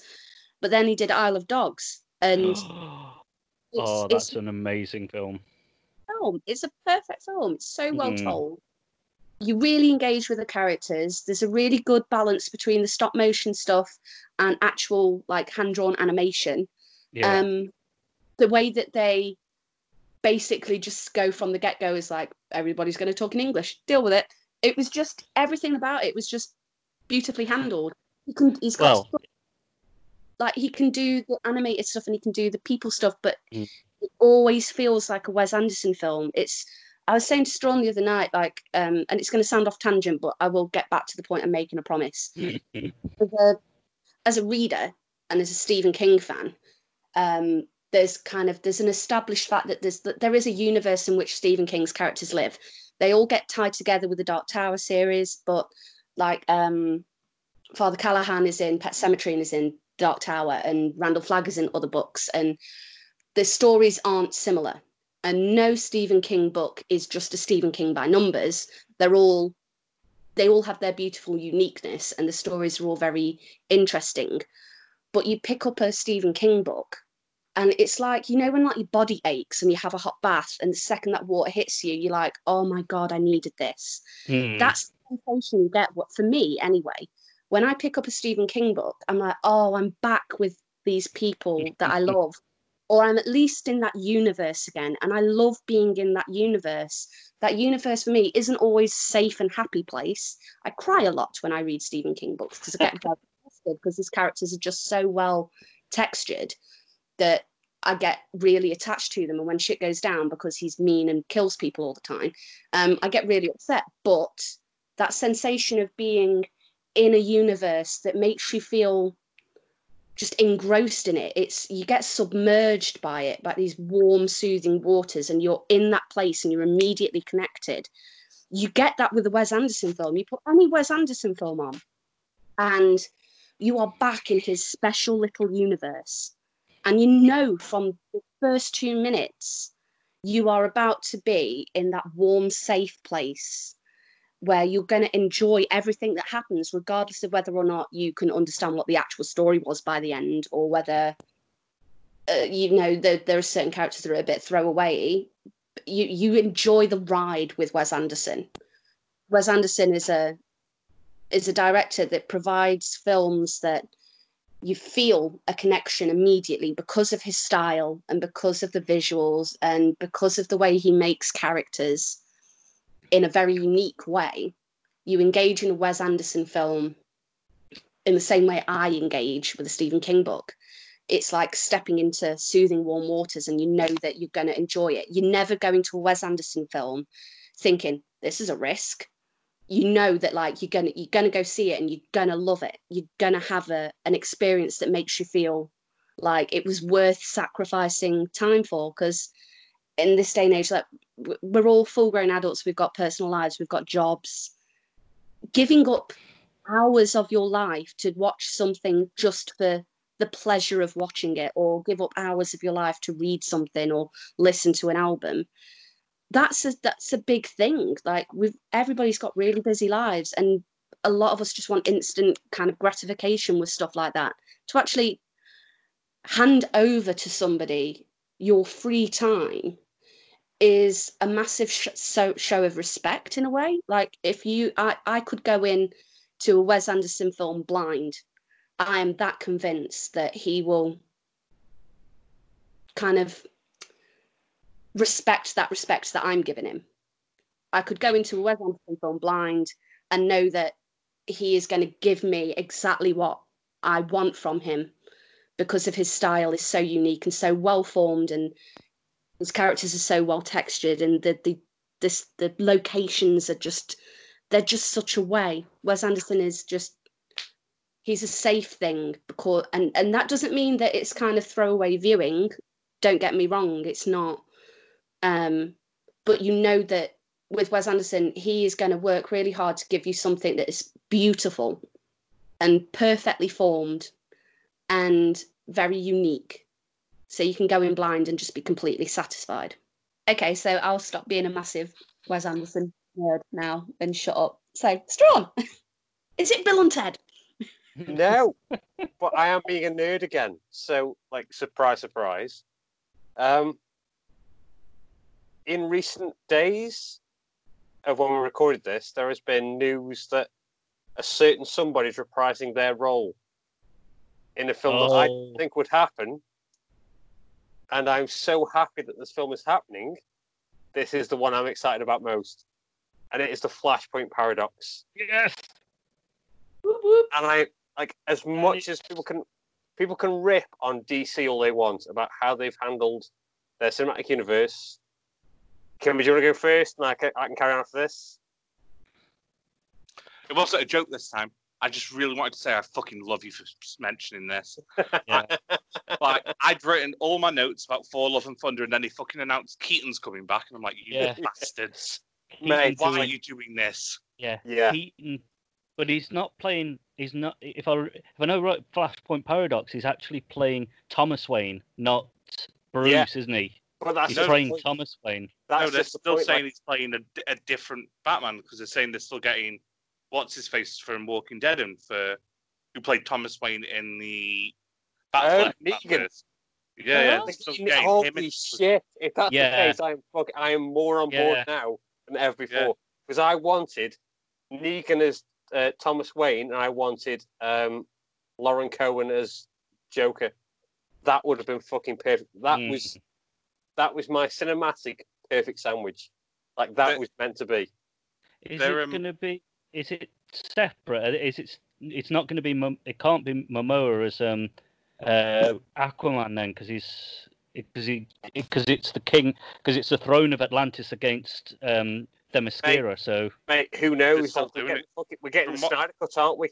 So the fuck knows right now. Like, I don't care what fucking turmoil DC is in at the moment with cinematic universes. All I'm happy about is that fucking Flashpoint is happening. Kimber, I'll let you go before I'll go off on what time. I'm just gonna nerd verse because remarkably, the comic book nerd amongst us went and researched the living fuck out of this film and then picked a different comic book film to talk about. My understanding is that they're doing Keaton as like, is it Batman Beyond? The future Batman, where they get the other old Batman. man, old man Batman, yeah. So they're getting Keaton to be Batman Beyond Batman. They're getting Negan in to be Thomas Wayne Batman. they're still keeping Momoa and what's her face, Gal Gadot, for their respective roles, and they're recasting Iris West, and I don't know what they're doing about Ezra Miller, because Ezra Miller's an enigma. Yeah, well, it's been cast as Ezra Miller's Flashpoint, so I don't know what's happening, because like Ezra is the point of contention here. I've tried to ignore as much as possible. I don't want to hear any bad things about Flash. Like I will actively ignore anything about anyone who's played Flash. So don't ruin this for me. I've not heard any bad things about Ezra Miller. I just know he's. Yeah, no, he has been. He's been in a bit of trouble for things he said. He's James Woods, isn't he? A little bit. I just thought he was. He's been. If I remember rightly, he was saying he said something quite. He was either off color or a bit. So I'll just check. Allegedly. Ezra had one fucking job to play the Flash. I thought the issue was he has been saying, "Oh, I'll do Flash," and then taking on other roles, so they've had to delay anything to do with the Flash because he just keeps other things. Yeah, no, it wasn't that he said anything. That was right. There's apparently a video out of him assaulting a woman, not sexually, just choked her, and got rid of her because she got a bit too close during a sort of a thing. Apparently, I'm saying massively apparently because there's a video out there. It's in contention. If he did do it, it's going to be if it goes the way that people are. If it went the way people are saying, like it's Woods, isn't he? Yeah. I never thought I'd say that as a fucking. Allegedly. Yeah, I'm saying allegedly. It's all apparent. It's all apparent. Allegedly, there's a video that's released, but that's what I mean. It could be a fake. It could be misconstrued. It could be anything that we don't know yet. That's the thing. We live in a world of deep fakes now, so anything will fucking happen. But my issue is, like, people have said, like, you can't do Flashpoint as the first Flash movie. My argument is that you fucking can, because you've got the DC. You've got the DCW. Yeah. Which is the Flash, Arrow, the Arrow universe on TV. Yeah. They can't write anything for cinema because the fucking Flash and everything. They've done it all. Arrowverse. They touched on it. They touched on Flashpoint Paradox, but they've not done the actual Flashpoint Paradox.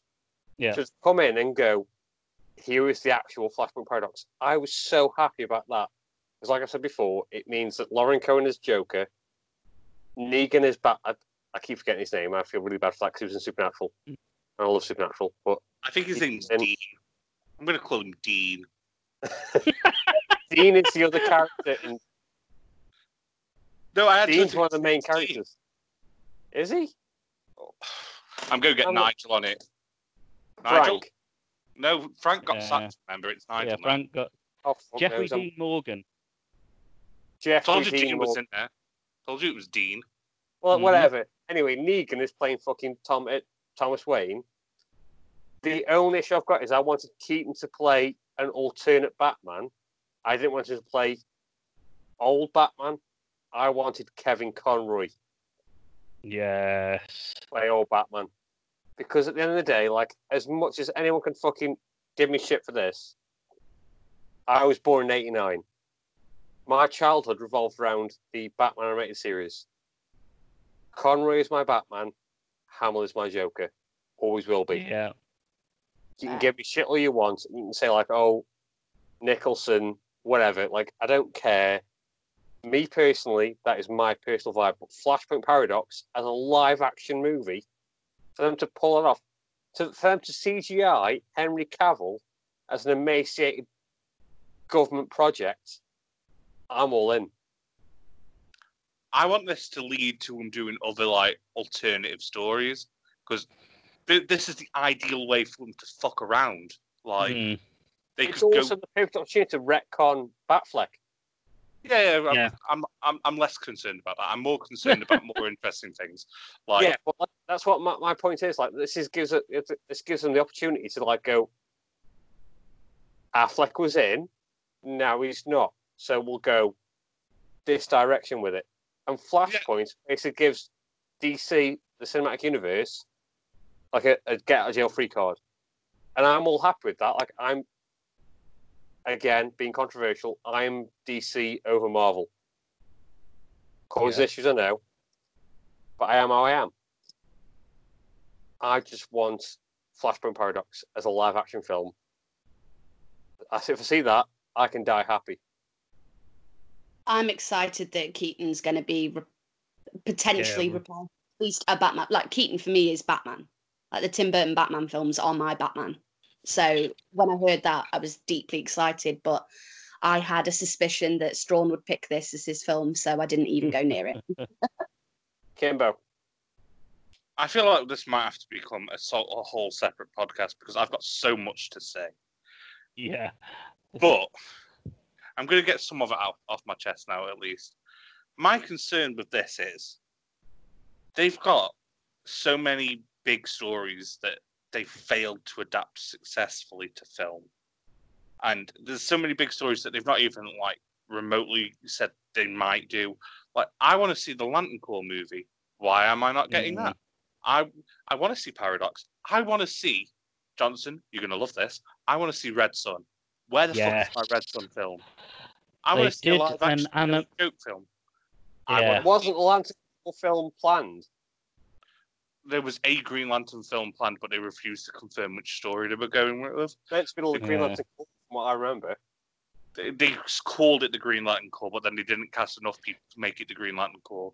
The rumour was there were only going to be two Green Lanterns. This is my issue. Like, I love DC and I'll always defend DC, but they have massively fucked up their cinematic universe, and I'll hold my hands up to that. For Green Lantern Corps to work, you need 5 lanterns, and I think they only ever discussed Jon Stewart and not the one that Ryan Reynolds played, the other one, the one between Ryan Reynolds. So not not Hal. Oh, not Hal. No. Not Hal.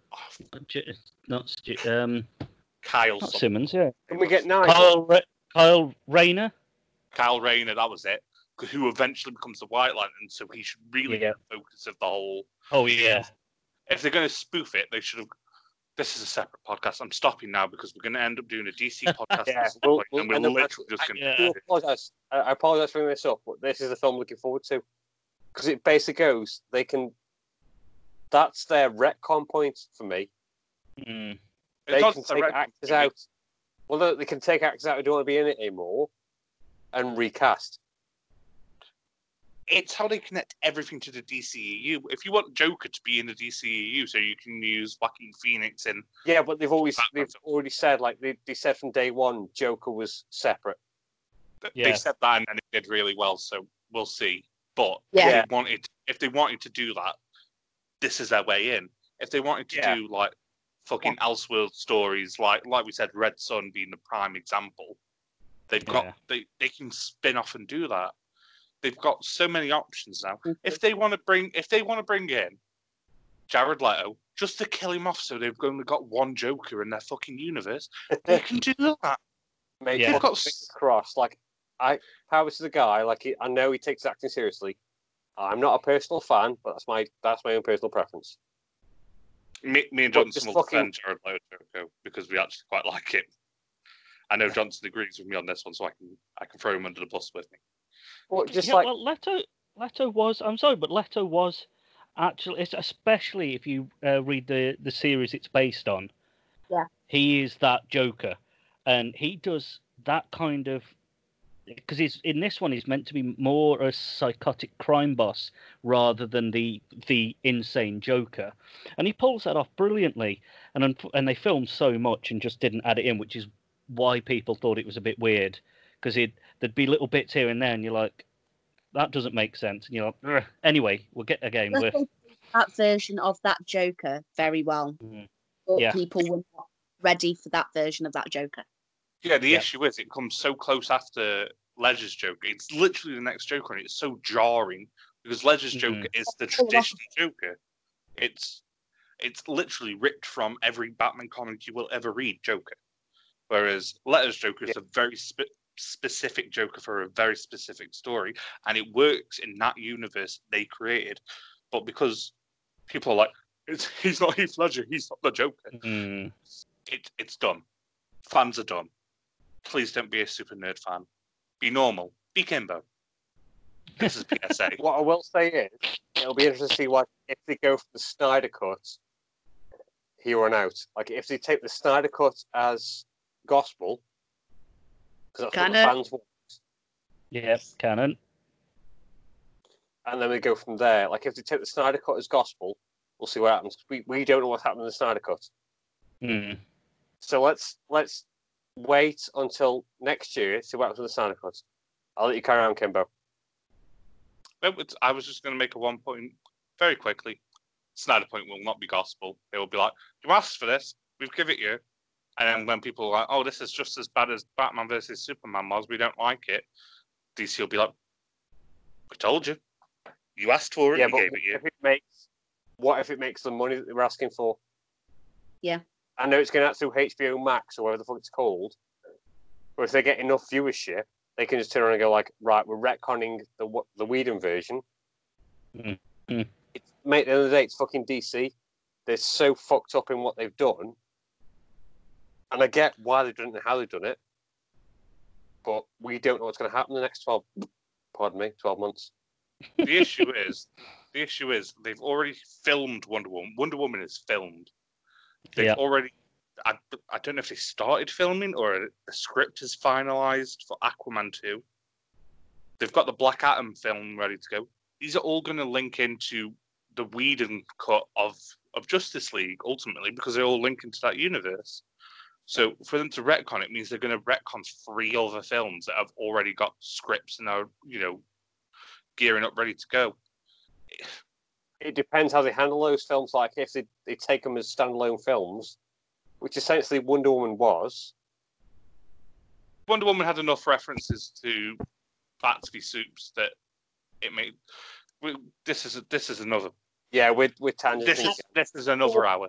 I'll get there and say I'm looking forward to Flashpoint. Like, Flashpoint for me, like, Flash is my favorite DC, my favorite comic book fucking hero. I want Flashpoint Paradox as a live action film. I'll end it there. That's all I'm going to say. Yeah, my last point before we sign off, I think the closest I'm ever going to get to Red Sun was Brightburn. But anyway, that's another. Yeah. So I've seen Bright, mate, so I can't comment. Yeah, you've not. Really good. No, I intended on, but I didn't.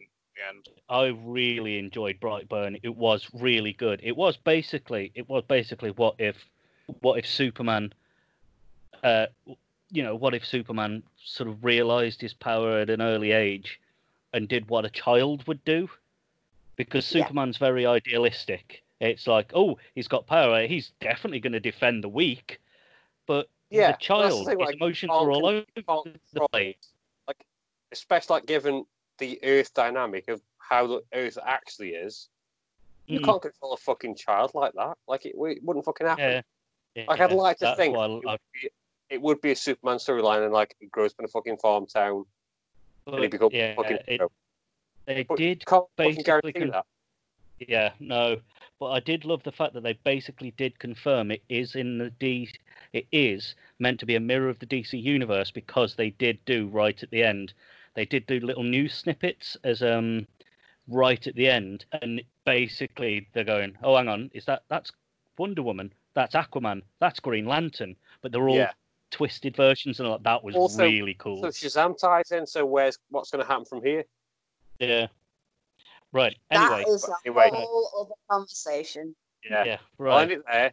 All I'm going to say is, Flashpoint. I'm happy. Yeah. It's drawn out. Anyway, we went off on a bit of tangent. We were talking about films and our love of films, and I think if you've been listening, you've noticed we may have a little bit of a passion for films. But that's unfortunately all we've got time for, mainly because we've talked so long. I think the recording equipment's running out of tape. And that also shows how old I am. But so, if you enjoyed what you've heard. Do get in contact if you want to give us any ideas. If you just generally want to get in contact, we've got an email of trainpopculture@gmail.com. We are on Facebook, Instagram, and Tumblr under Train Pop Culture, and we do, of course, have Twitter of culture_train. So if you've enjoyed this, give it a thumbs up or a review or whatever you can wherever you're watching. And on that note, Skull. Prost. Thank you for. Yeah.